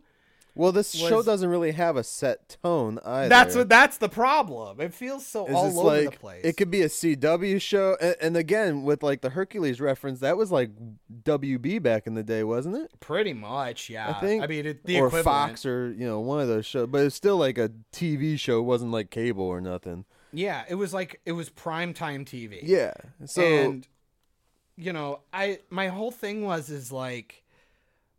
Because like especially when the Bard gets introduced, shit starts getting goofy, and the character literally says, "Oh, there I go expositing again or dropping exposition again." I go, again, writers, you pointing out the stupid doesn't make it less stupid. I feel that writers nowadays have taken Wes Craven's meta writing for horror movies and they put it in everything thinking it's going to work, and it's kind of getting outdated. It's like you need a character that has that built into him, like a Deadpool. Or like a Freddy from A Nightmare on Elm Street or some shit, Or it works with like Legends of Tomorrow. They're breaking the fourth wall for fun, but when you're doing it in the crossover, when you're trying to take this all serious, right? Don't have characters going, "Oh, it's his first crossover." Don't do that. Yeah. Because it's not funny. Like when you're doing the promos, like, "Oh, we did a crossover and we weren't there." It's like, that's funny. Yeah. Doing it in the episode takes me out, and I go, okay, so am I supposed to take this seriously when you kill Kevin Conroy, or do I not take this seriously when you kill somebody? And then, like with Witcher, it was just like, they start referencing Captain America and then the last Batwoman episode too, just so you know. Well, Marvel's already been set up because like Cisco talked about Hulk and shit back in early Flash. So they fucked that up years ago. My biggest thing is like you have this bard show up, and now your tone is completely toast. Like this was supposed to be a little grounded, and you wanted Geralt to be this like, I not necessarily like overtly stern and stoic. Like he's not. Henry Cavill plays him like a block of wood, but like at the same time, it's like you wanted to give him the silly sidekick to work him out. Kind of like that's not what you do. Kind of like with Arnold when he was Conan, they gave him like a stupid little sidekick in one of the Conan movies. Or like a Short Round or whatever with Harrison Ford or whatever with Indiana Jones. And my issue is that when you do that for the sake of it, just to be funny, it doesn't work. Especially like they're getting tied up and they're cracking jokes and shit. And it's like, take this a little more serious. Like we're watching people be murdered like constantly, Game of Thrones style, like consequences to decisions. But it seems like when it comes to those two, there's no consequences to their decisions. Right. And this sounds so superficial and dumb, but I 100% believe had they like did a little more contrast in post, like made the lighting like way more dark and brooding, it really could have worked. And then just dial back on the bard shit. But he kind of turned into like the Jar Jar Binks, where some people kind of liked him, so they doubled down on him for a minute. Just not as racist. Misa nosa. We'll get there. I'm saying that character.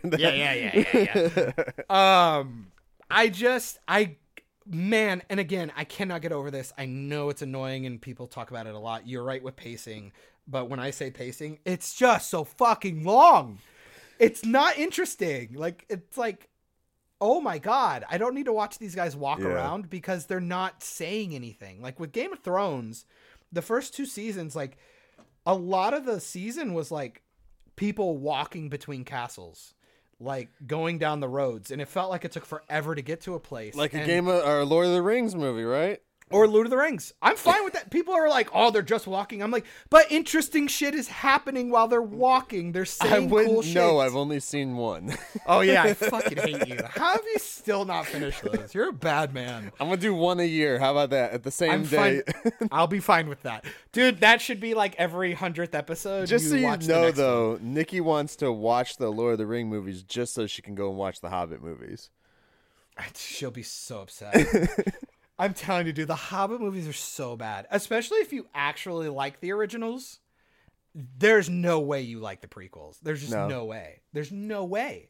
It's just like, because it's so different. Like all the things that made the original trilogy magic, they just do not recapture with this. Yeah, they use a lot more CG and shit. It's a lot more. They use a GoPro, Michael. I can't get over that. It's the only thing I bitch about all the time. I go, I was done when they used GoPro footage. Not just once. About 3 times in an action scene, I wanted to die. When they did the roller coaster thing in the first Hobbit movie, remember that? When they were going to the barrel through the coal thing. Oh, that too. That was dumb too. It was all dumb. But I saw the first Hobbit movie in theaters. I saw it at home. I just knew it wasn't going to be good. Because Peter Jackson pretty much just said, "I don't want to do these." Yeah. And he got forced into them, and I go, "That's not a good sign." When the guy's having meetups with his cast at his house, revising scripts because the actors go, I think my character would say this and do that, versus I really don't want to do these movies and they're forcing me to. I'm like, that's not a good sign. But regardless, tangent. Witcher is something that I don't know if I can recommend because, again, with the tone thing. Yeah. If you don't like Game of Thrones, you won't like the violence. If you like Xena and Hercules, you won't like the obscure violence and the weird tone shifts and like goofy stuff. If you like the video games and books, let's always be fair. Yeah. Most likely you're not going to like the adaptation. That just kind of comes with the territory. And for a show called The Witcher, you'd think there'd be a lot more magic happening.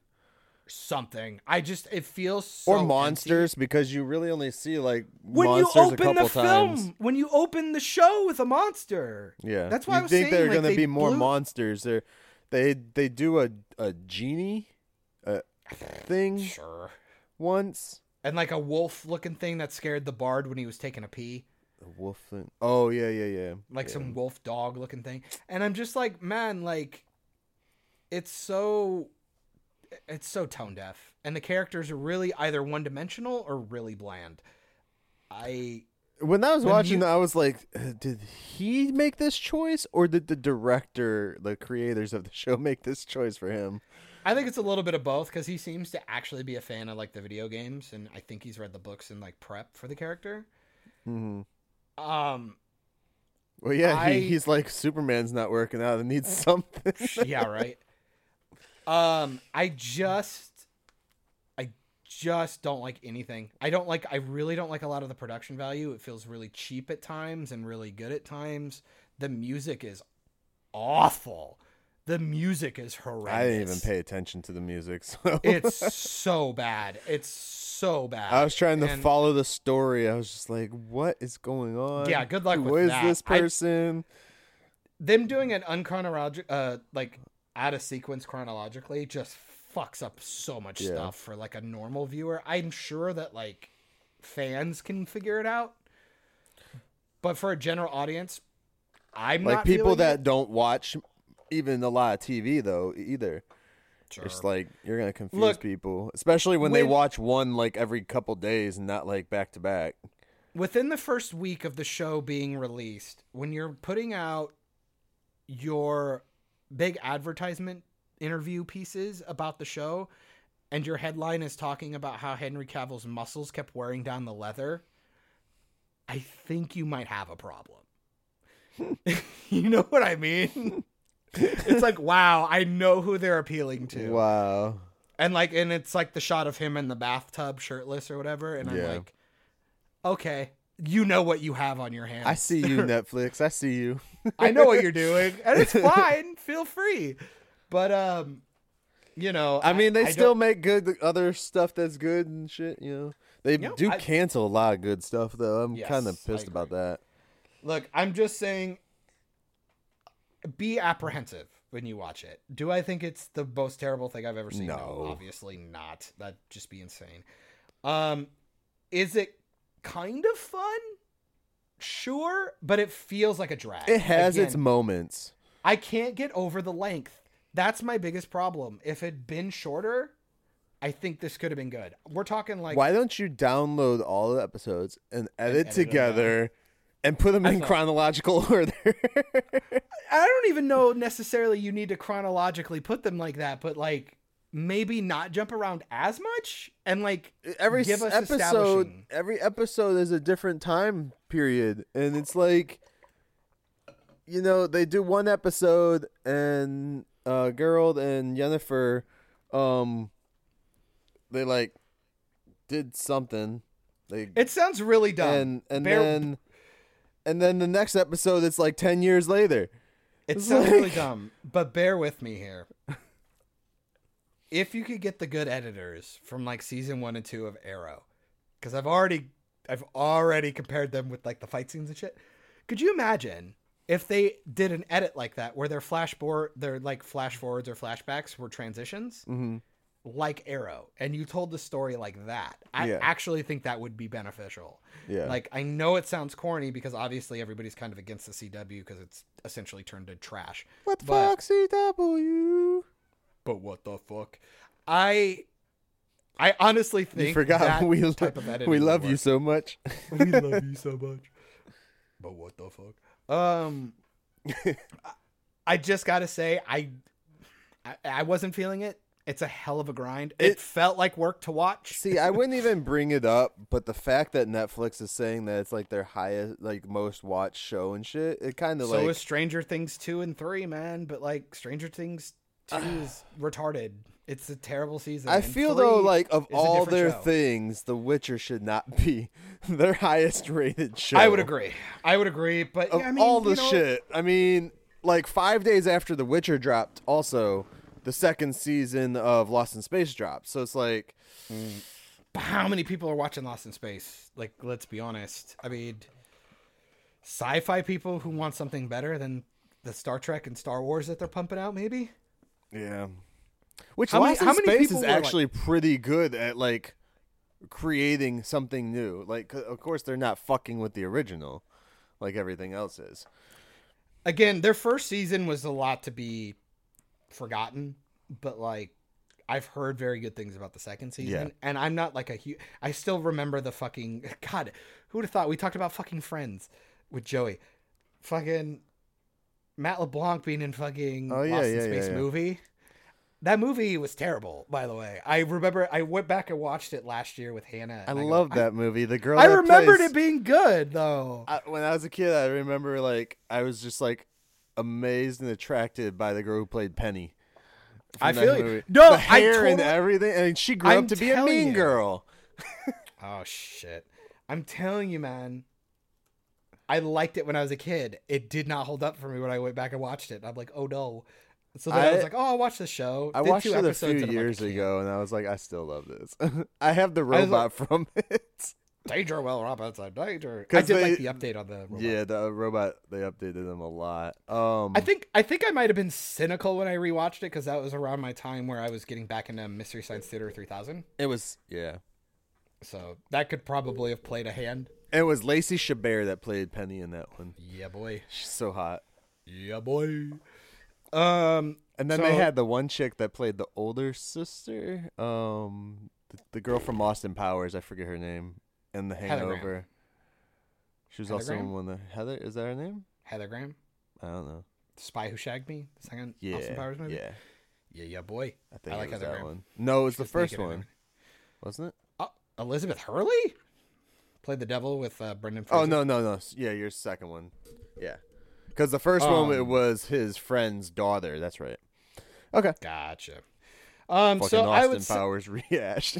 You're welcome. I would have to say with Witcher, if you like the books or video games, most likely you won't like this show.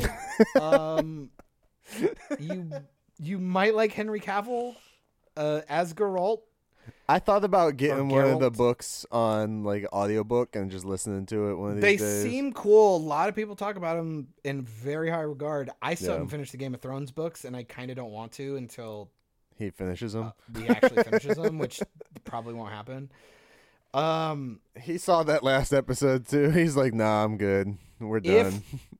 If you like Game of Thrones and you like Xena and Hercules, give it a shot. Because maybe the tone mix might work for you.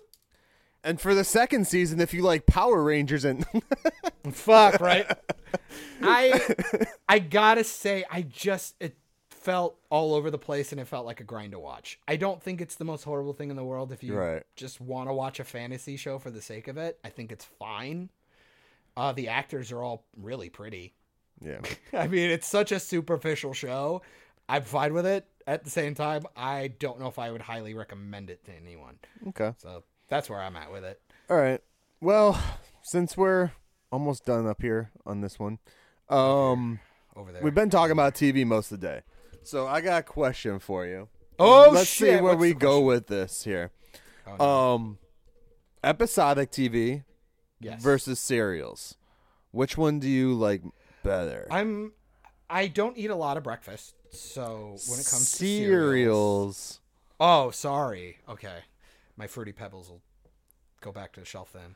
I want Fruity Pebbles. I'm hungry now. So you're talking more something that has a connected overarching story throughout versus something that's just like a one-off, like maybe like a TNG. Right. Like TNG was every episode was basically different until later down the line. And then DS9 was more it was one continuous story. Yeah. Generally.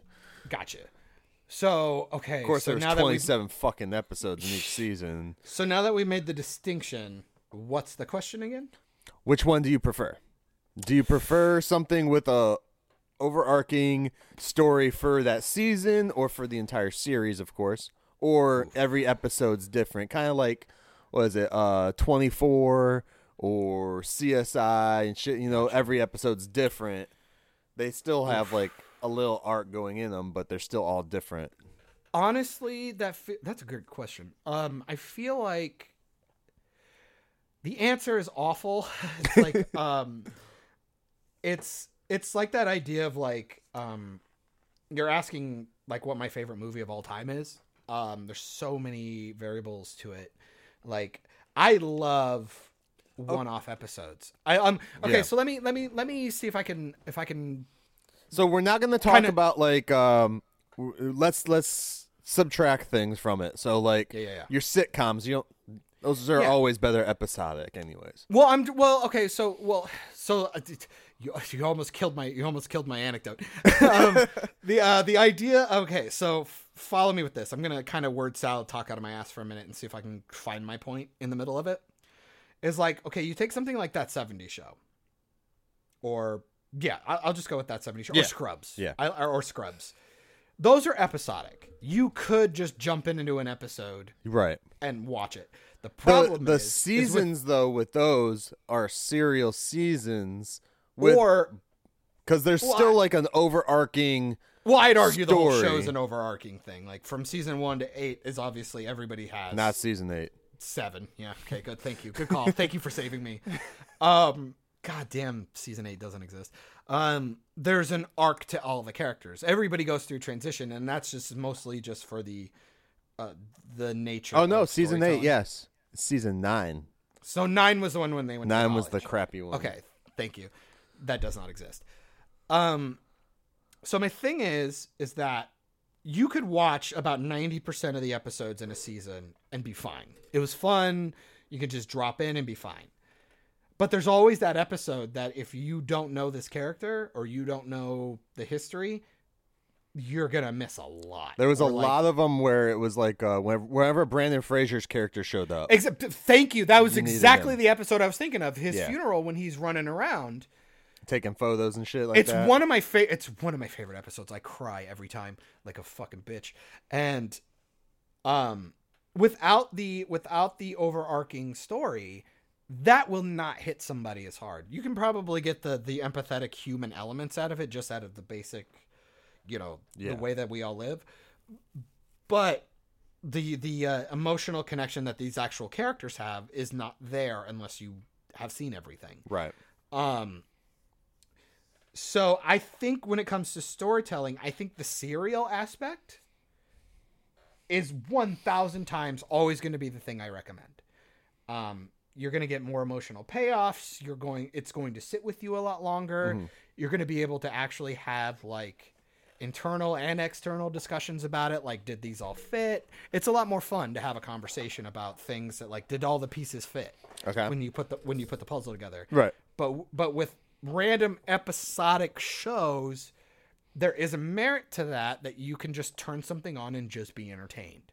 Kind of like a song. I don't need to listen to the whole album to enjoy the song. Now, how about, and we're not talking anime, shows like Family Guy. Do you think that's better episodic, or do you think shit like that, not necessarily Family Guy itself, but adult or cartoons? Again, I think the way I said it will still imply. Okay. You'll get better, more emotional impacts because you know these characters and where they came from and where they went. But I think with just random ass TV, like 30-minute, absolutely serial, or not serial, but like random episodic works really well. Like Ah Real Monsters or Rugrats or Doug. You just jump into them having a situation. We jump into a day. Here's a day in the life. Here's the problem. Let's solve problem. By end of episode, problem solved. And we all drink a milkshake and go, ha, ha, ha, can't wait for our next adventure. There are merits to that. It's nice to just jump in, not overtly think about all the repercussions, where everything came, where it's all going, blah, blah, blah. At the same time, those could end up being filler episodes that have nothing to do with their character. Maybe the characters act a little differently than they normally would, so that could be jarring. Yeah. Oh, yeah. And an entertainment, mindless consumption of media, yes, it's perfectly fine and it's good. In a narrative storytelling that you want eventual payoffs and conclusions for your characters, no, I will always take the serial aspect. Flash is, I still will maintain Flash season 1. And I'll watch it again to maybe make sure I still feel this way. even though I watch it damn near every year. Season 1 of Flash is like pinnacle superhero TV, and I think it's like really good storytelling TV. Yeah. They have this overarching villain with the Reverse Flash. You don't know who he is, but he's always this horrible, menacing thing in the background that everybody's looming and they're worried about. It's always in the back of their mind. And even as an audience, you're like, what's he doing? Where's he at? Who the fuck is he? And then when you have a reveal that maybe he was behind something, you're like, oh shit, the plot thickens. But Flash also did these weird Monster of the Weeks. It was just, here's the guy I'm going to fight. I'm going to learn a lesson because I fought him. And that lesson is going to get me one step closer to my end goal of the overarching thing. Mixing those two things together in a nice, seamless way where you don't notice it, I think that's the goal. I think that is the pinnacle of storytelling. Being able to not only let me just drop into an episode and have fun and be entertained, but also if I watch it back to back to back, I get to go home and sit on it and go, oh my God, that was great. I think a show that did that really well too that I had seen was Fringe. Okay, yeah, absolutely. Fringe did that really well. Like, it was episodic-ish, kind of like X-Files, but they still had that story that they were continuously trying to get to every season. It was really cool. And I think Multiverse. Lost did that. I think Lost did that for a while too, until they started getting a little weird. I never watched Lost. Who's got time for that? Are they on the island? Are they off the island? Who knows? Are they coming back? Why is the shark a robot? Are they really dead? What's going on? I don't know. Smoke monsters? What? Honestly, too, if I just spoiled something, I have no clue because I literally don't know shit about this show, just so we know, are clear. Show's so retarded, you could have just said anything and it probably could have happened. Did Billy really do that? Is there a character named who's Billy? Billy? Who the fuck knows? Sure.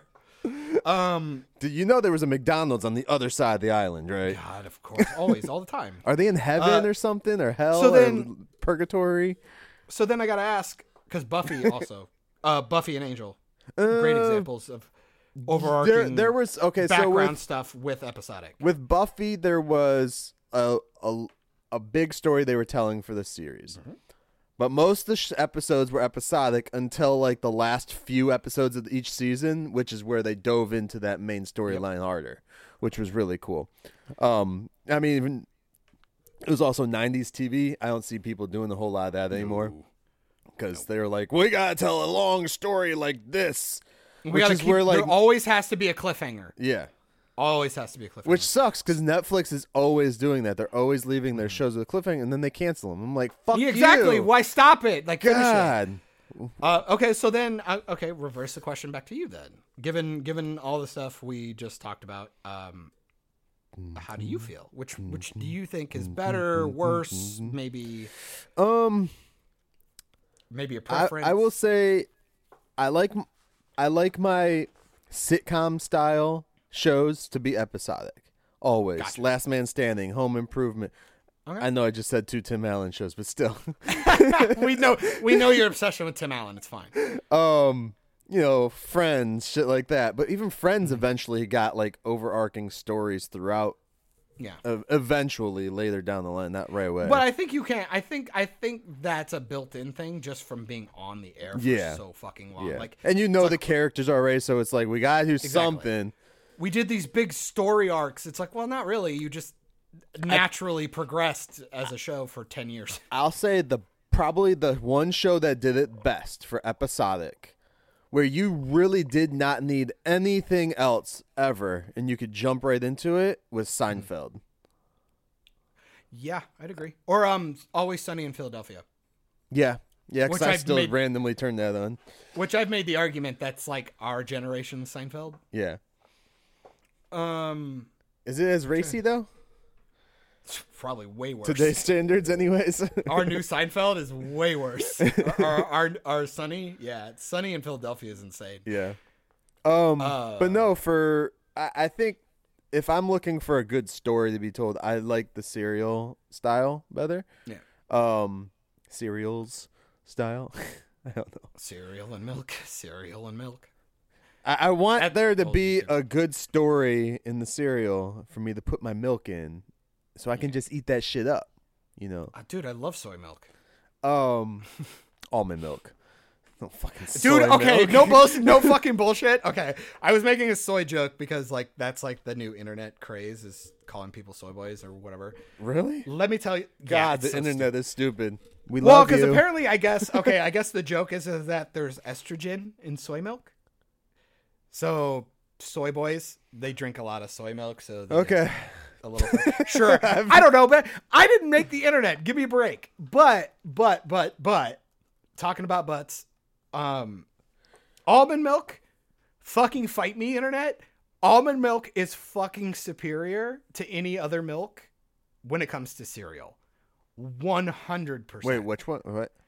Almond milk. Yeah. Just straight up Silk almond milk. I don't care about the brand, but just Silk is the one I know. Almond milk in cereal is far superior than normal ass milk. Fucking fight me. Just straight almond milk, not like vanilla flavored and all that other shit. You could do that if you want. You could even get a chocolate one and put it in like your Rice Krispies. I think the vanilla flavored one tastes good if you're eating like corn pops. Oh, dude, I put chocolate soy milk, or god damn it, I did it again. Chocolate almond milk in my fucking Fruity Pebbles. Game changer. Yeah. Chocolate and fruity. You're a little fruity. Maybe you should be drinking that soy milk. Dude, I was so fruity. Dude, my wrists went limp. And I bent over. You are correct.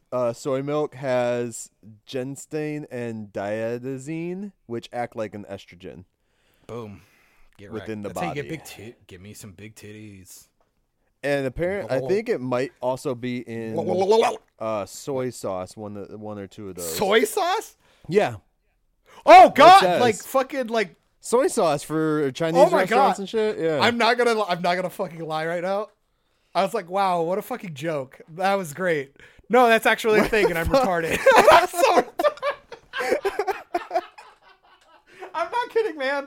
I had a fucking brain fart. I was like, wow, are you being an asshole right now? That's really funny. I literally we had hibachi the other night, or like a couple of weeks ago, I guess, for my birthday. And god damn it, dude, we had packets of soy sauce all over the place. That's fucking hilarious. I'm so goddamn dumb. Oh man, oh my goodness. John. Anyways, get back to answering your question. Yeah, I prefer cereals over episodic based on the content that I'm getting. Especially like with the more cinematic TV that we're getting, I prefer that to be serial than episodic. Otherwise, it's gonna just be like, all right. I really kind of put The Witcher in both categories. Yeah, I would absolutely agree. Well, especially when you're telling it out of order. Yeah. Like, who cares? Yeah. It's just as sporadic. I would make the argument. I think it's because the way we consume media is completely different now. Right. We do it on our time. We can find it on YouTube or streaming service, or we go to our source rather than having to sit down and wait for it. Yeah. That's why, TGI Friday, we all wanted to watch, fucking Family Matters and Sabrina and shit, but we had to sit down on Friday and watch it. Now it's like we get to watch it when we want. I love how you go Family Matters and Sabrina. What about Boy Meets World? The white straight guy needs some of that love too, dude. Come on. Look, I like Boy Meets World. It's fine. Full House. Full House wasn't on TGI Fridays. Are you sure? Yeah. Are you sure? Yeah.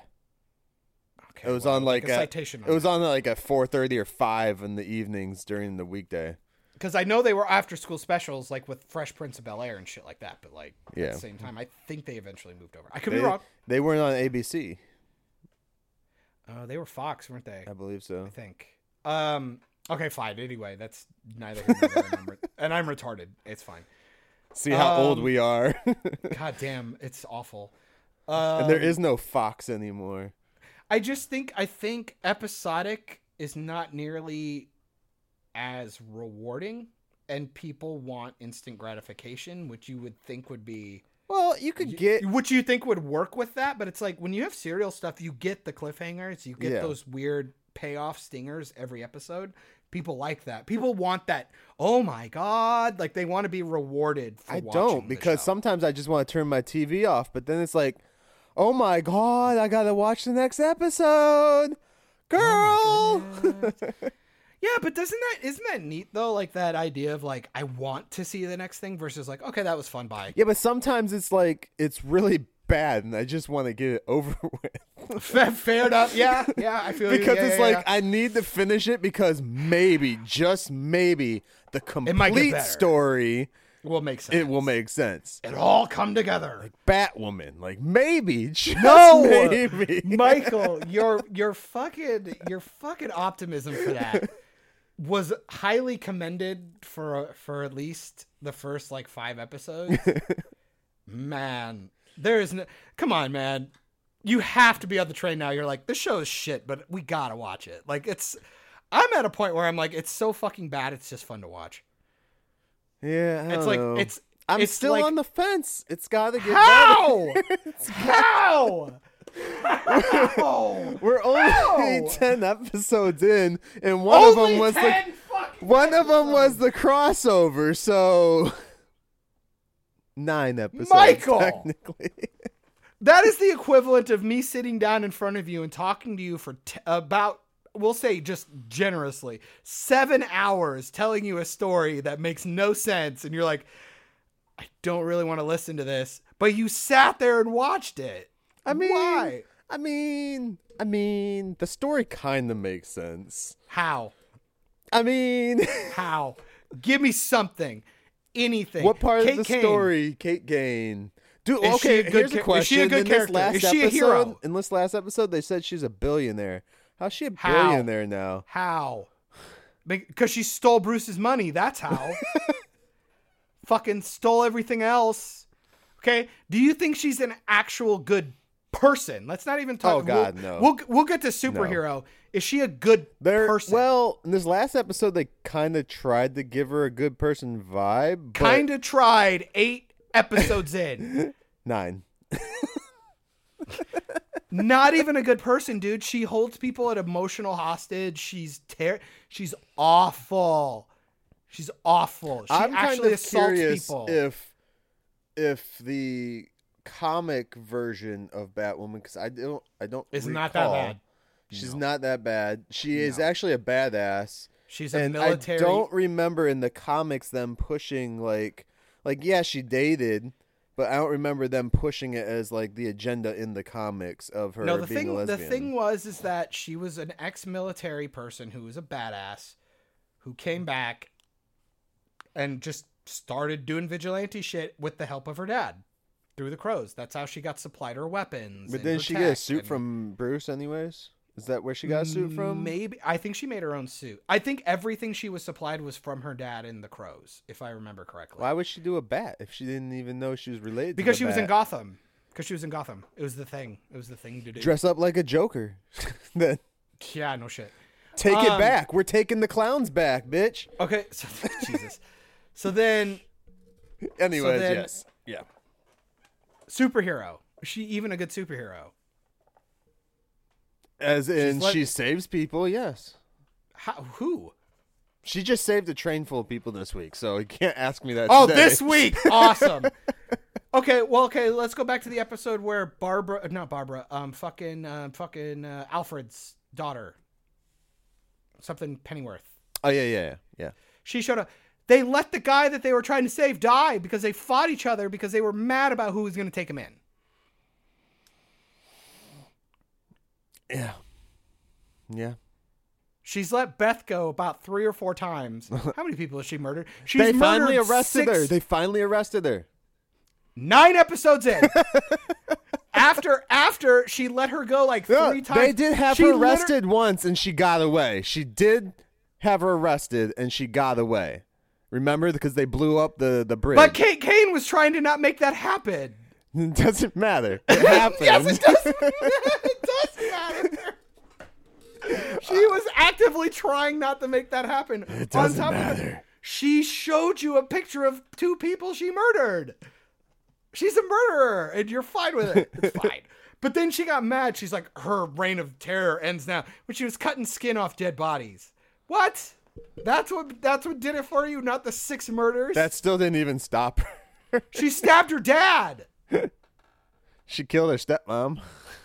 Fucking show is retarded. Fucking show is terrible.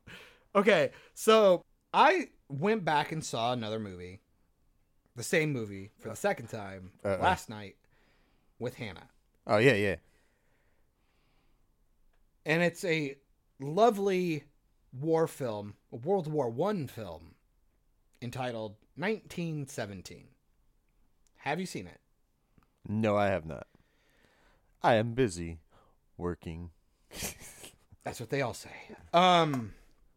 I have to tell you, someone's got to edit a podcast and upload podcasts, and oh yeah. You actually have to do all the hard work. I just sit my fat ass down in a chair and talk to you.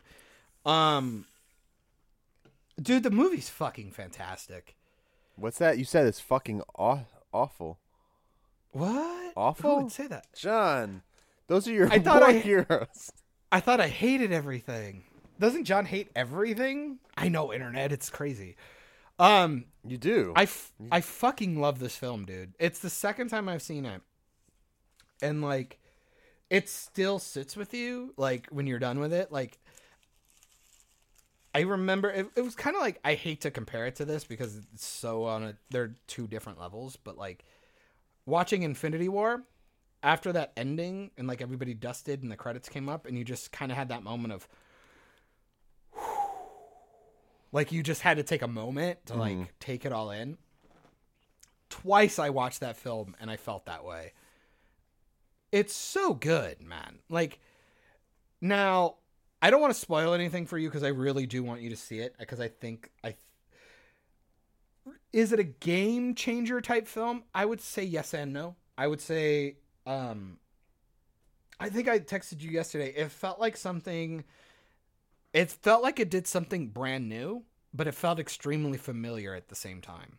Mm-hmm. It was like the mechanics and like the filmmaking process and the actual production of it is just so on another level. It's really special.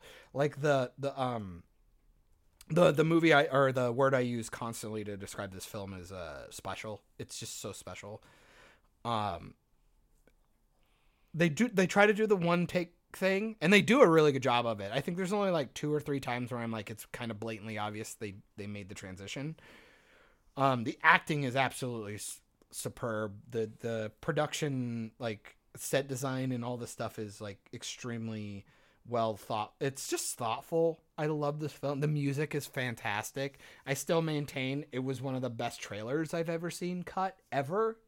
And I'm willing to say ever. I would put it in like, for sure, top 50 trailers ever made. I don't know.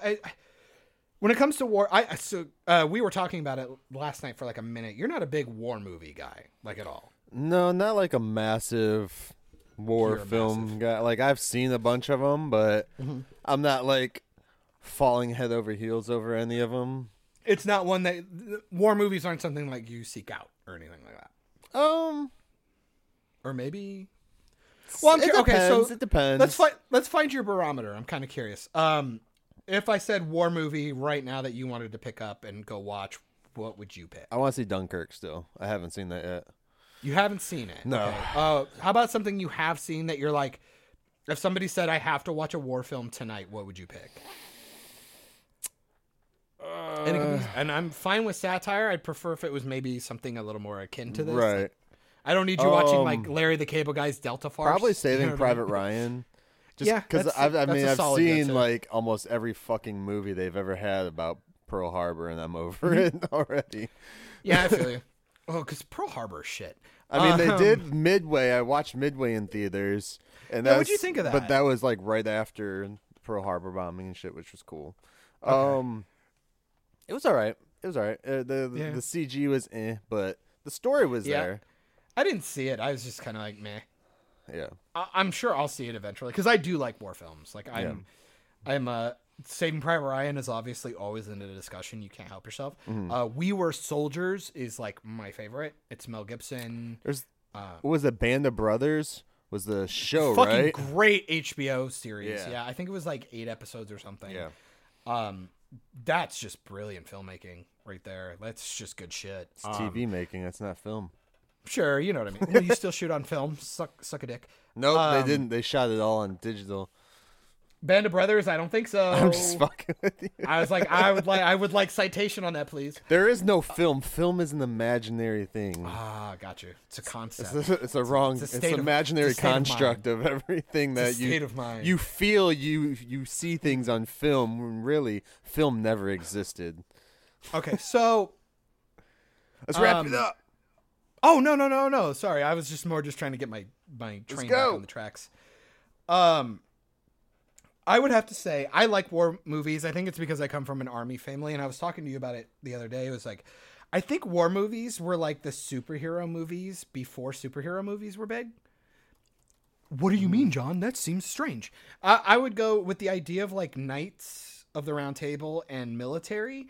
There's this built-in sense of nobility and doing the right thing, and there's hierarchy, like built-in hierarchy. You know that you don't go against an order unless this character has like this character flaw or a strong sense of purpose to have to go against it, that kind of stuff. Mm-hmm. You know what I mean?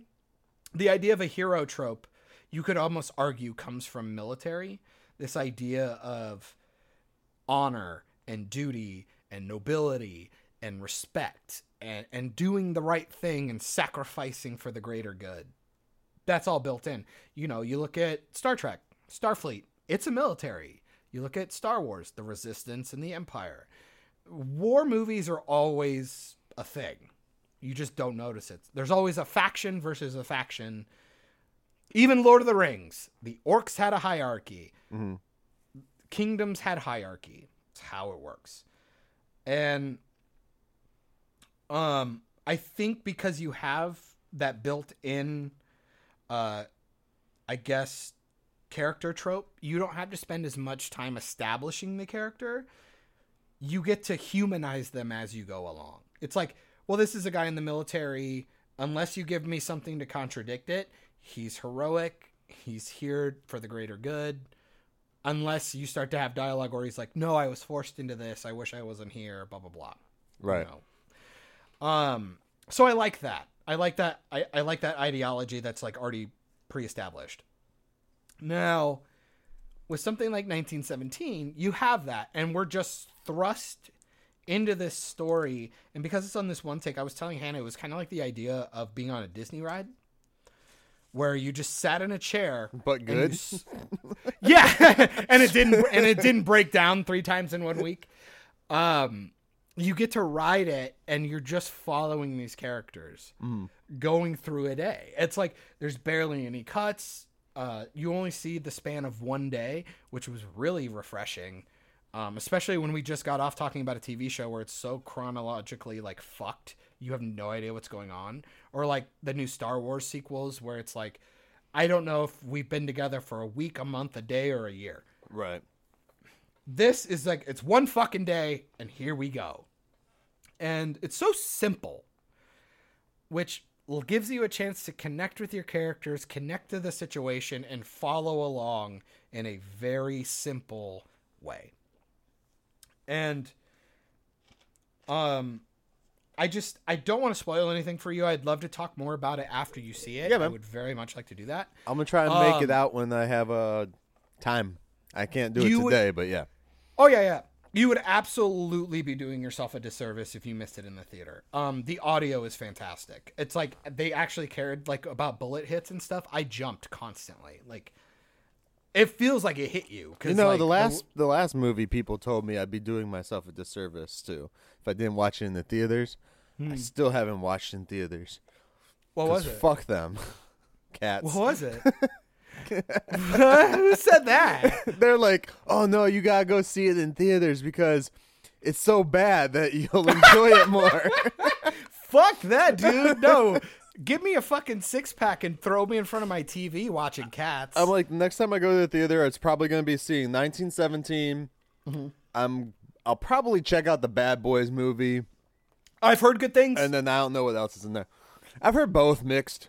Good and bad about it, but I'm sure it's terrible. Like, it's probably the action movie I wanted Hobbs and Shaw to be. I'd agree. I could be with that. I'm because those characters never change either. Like Bad Boys 2 was so fucking absurd. Yeah. I'm like, just give me more. The thing is, like people were saying that they haven't really changed much. Like Will Smith still acts like he did in the last movie. I'm like, perfect. That's fine. Character. That's fine. He's established. You don't have to work on his character now. Unless I get to watch him grow, I would at least rather him just be the guy I know. Like, let me at least be the guy I know. Star Wars, again, fucking Last Jedi. If you're not going to make Luke Skywalker, like, progress as a character, can I at least see him as he was? Yeah.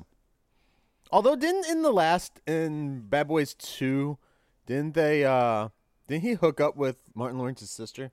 Daughter. No. Or was it his sister? That's nasty, Gabrielle dude. Union? Yeah, that was his sister.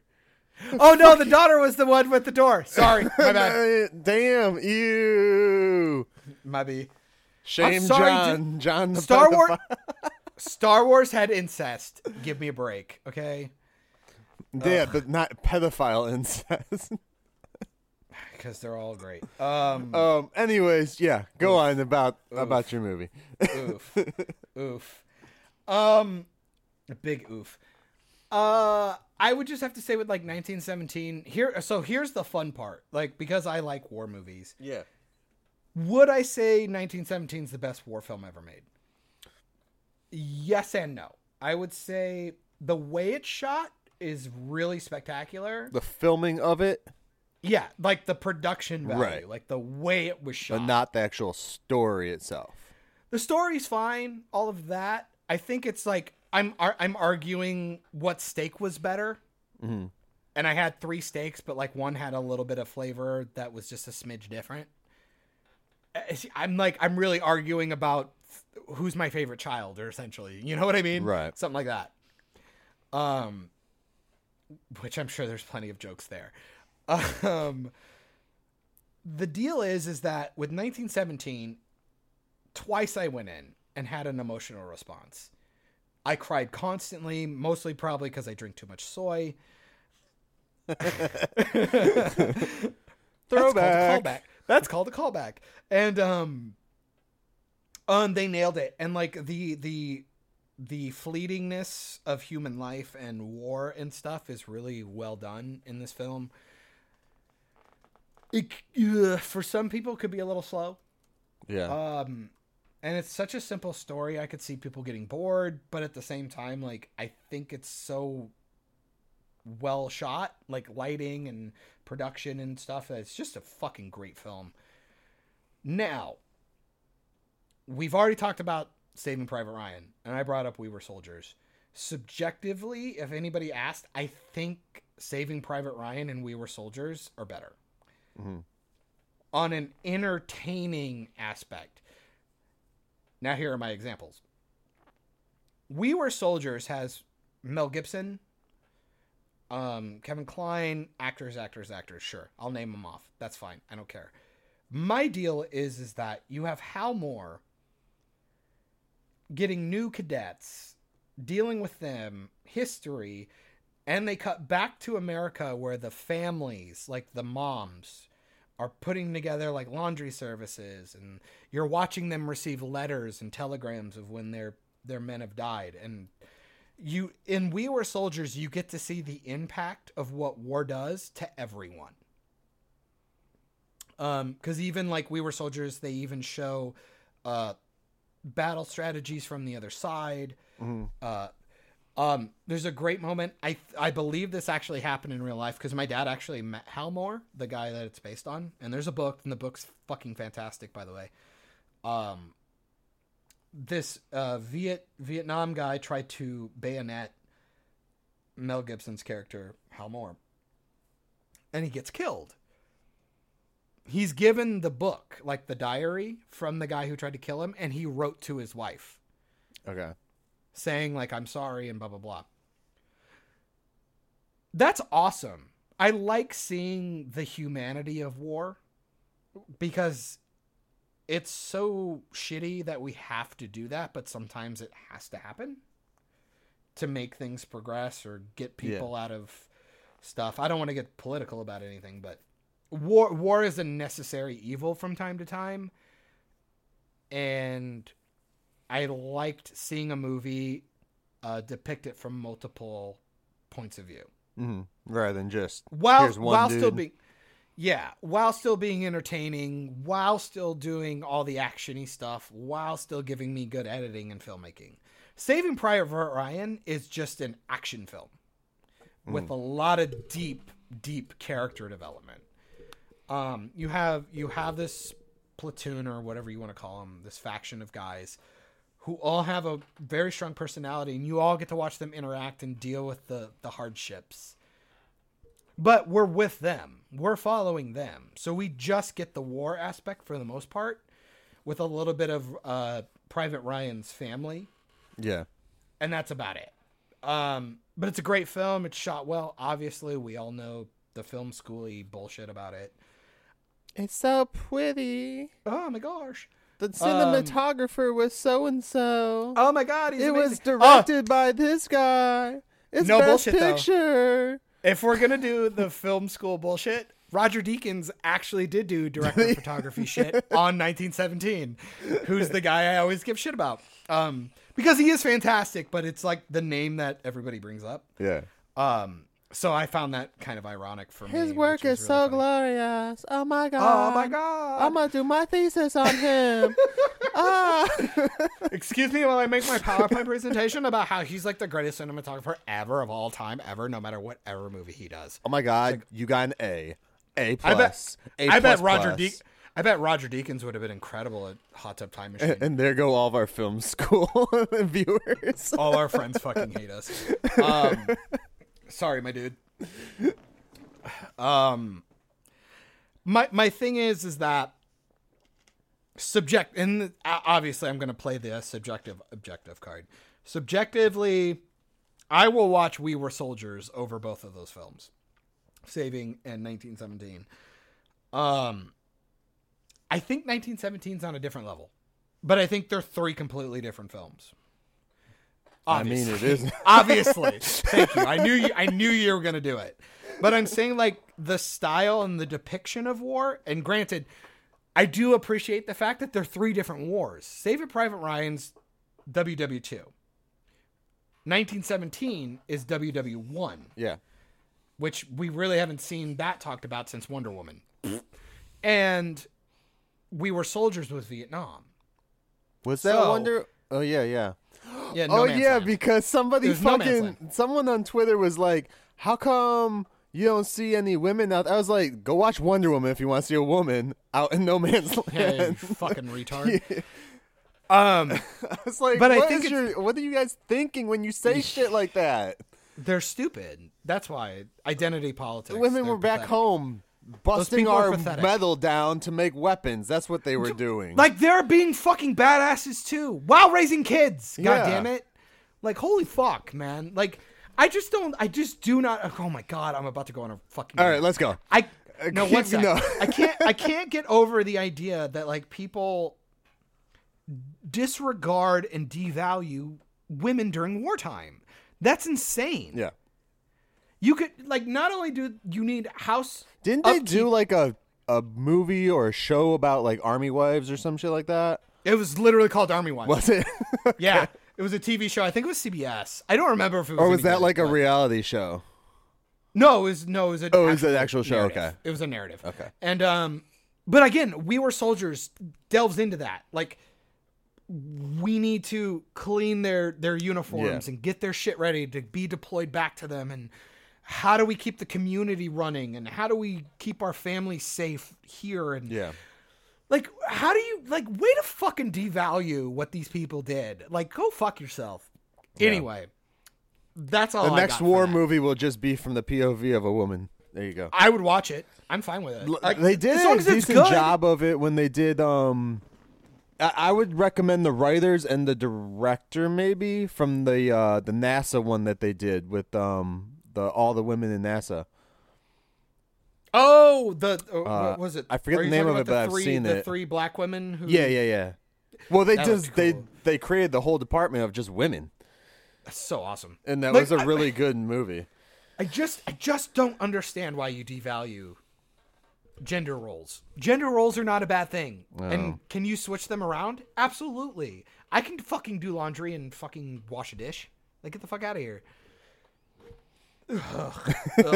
I fucking hate people. They're so close-minded. All right. Anyway, so my thing with... I love the fact that Saving Private Ryan is this... God, I keep slurring that title for some reason. Saving fucking Private Ryan. Oh, my God. It's a World War II action-packed thing. I mean, you're talking Storm and D-Day. You have tank battles, sniper battles, fucking just all kinds of shit going on. And that shows the chaos. And it's kind of like muted colors, too. Like, it's not overly saturated or anything like that. So the style's different. Then you go to We Were Soldiers. It's got a little more saturation in it than normal. But that's because you're talking about huge explosions. Because we're talking napalm. And they were doing Black Hawk helicopter battles. Like, the idea of dropping and reloading soldiers into the battlefield. Yeah. At any given time for landing zones in Vietnam. That was really cool. Black Hawk Down is another one that's really cool. That has to deal with like the Desert Storm Kosovo thing or something. I don't quite remember. So I'd recommend that one too, but that one's a little more like cartoony, actiony versus like these three films that feel really respectful. They should have connected Saving Private Ryan and turned Captain Miller into, like, Forrest Gump's grandpa. God, you silly goose. Could you almost make the argument that Forrest Gump's like a pseudo-war movie? It is. Anyway. They have the... Well, it's they a talk portion of it, because they deal with the Korean... Or, no, not Korean. It's Vietnam. Vietnam. That's why I always think Korean. We never have been to there. But whatever. I'm just planning for the future one.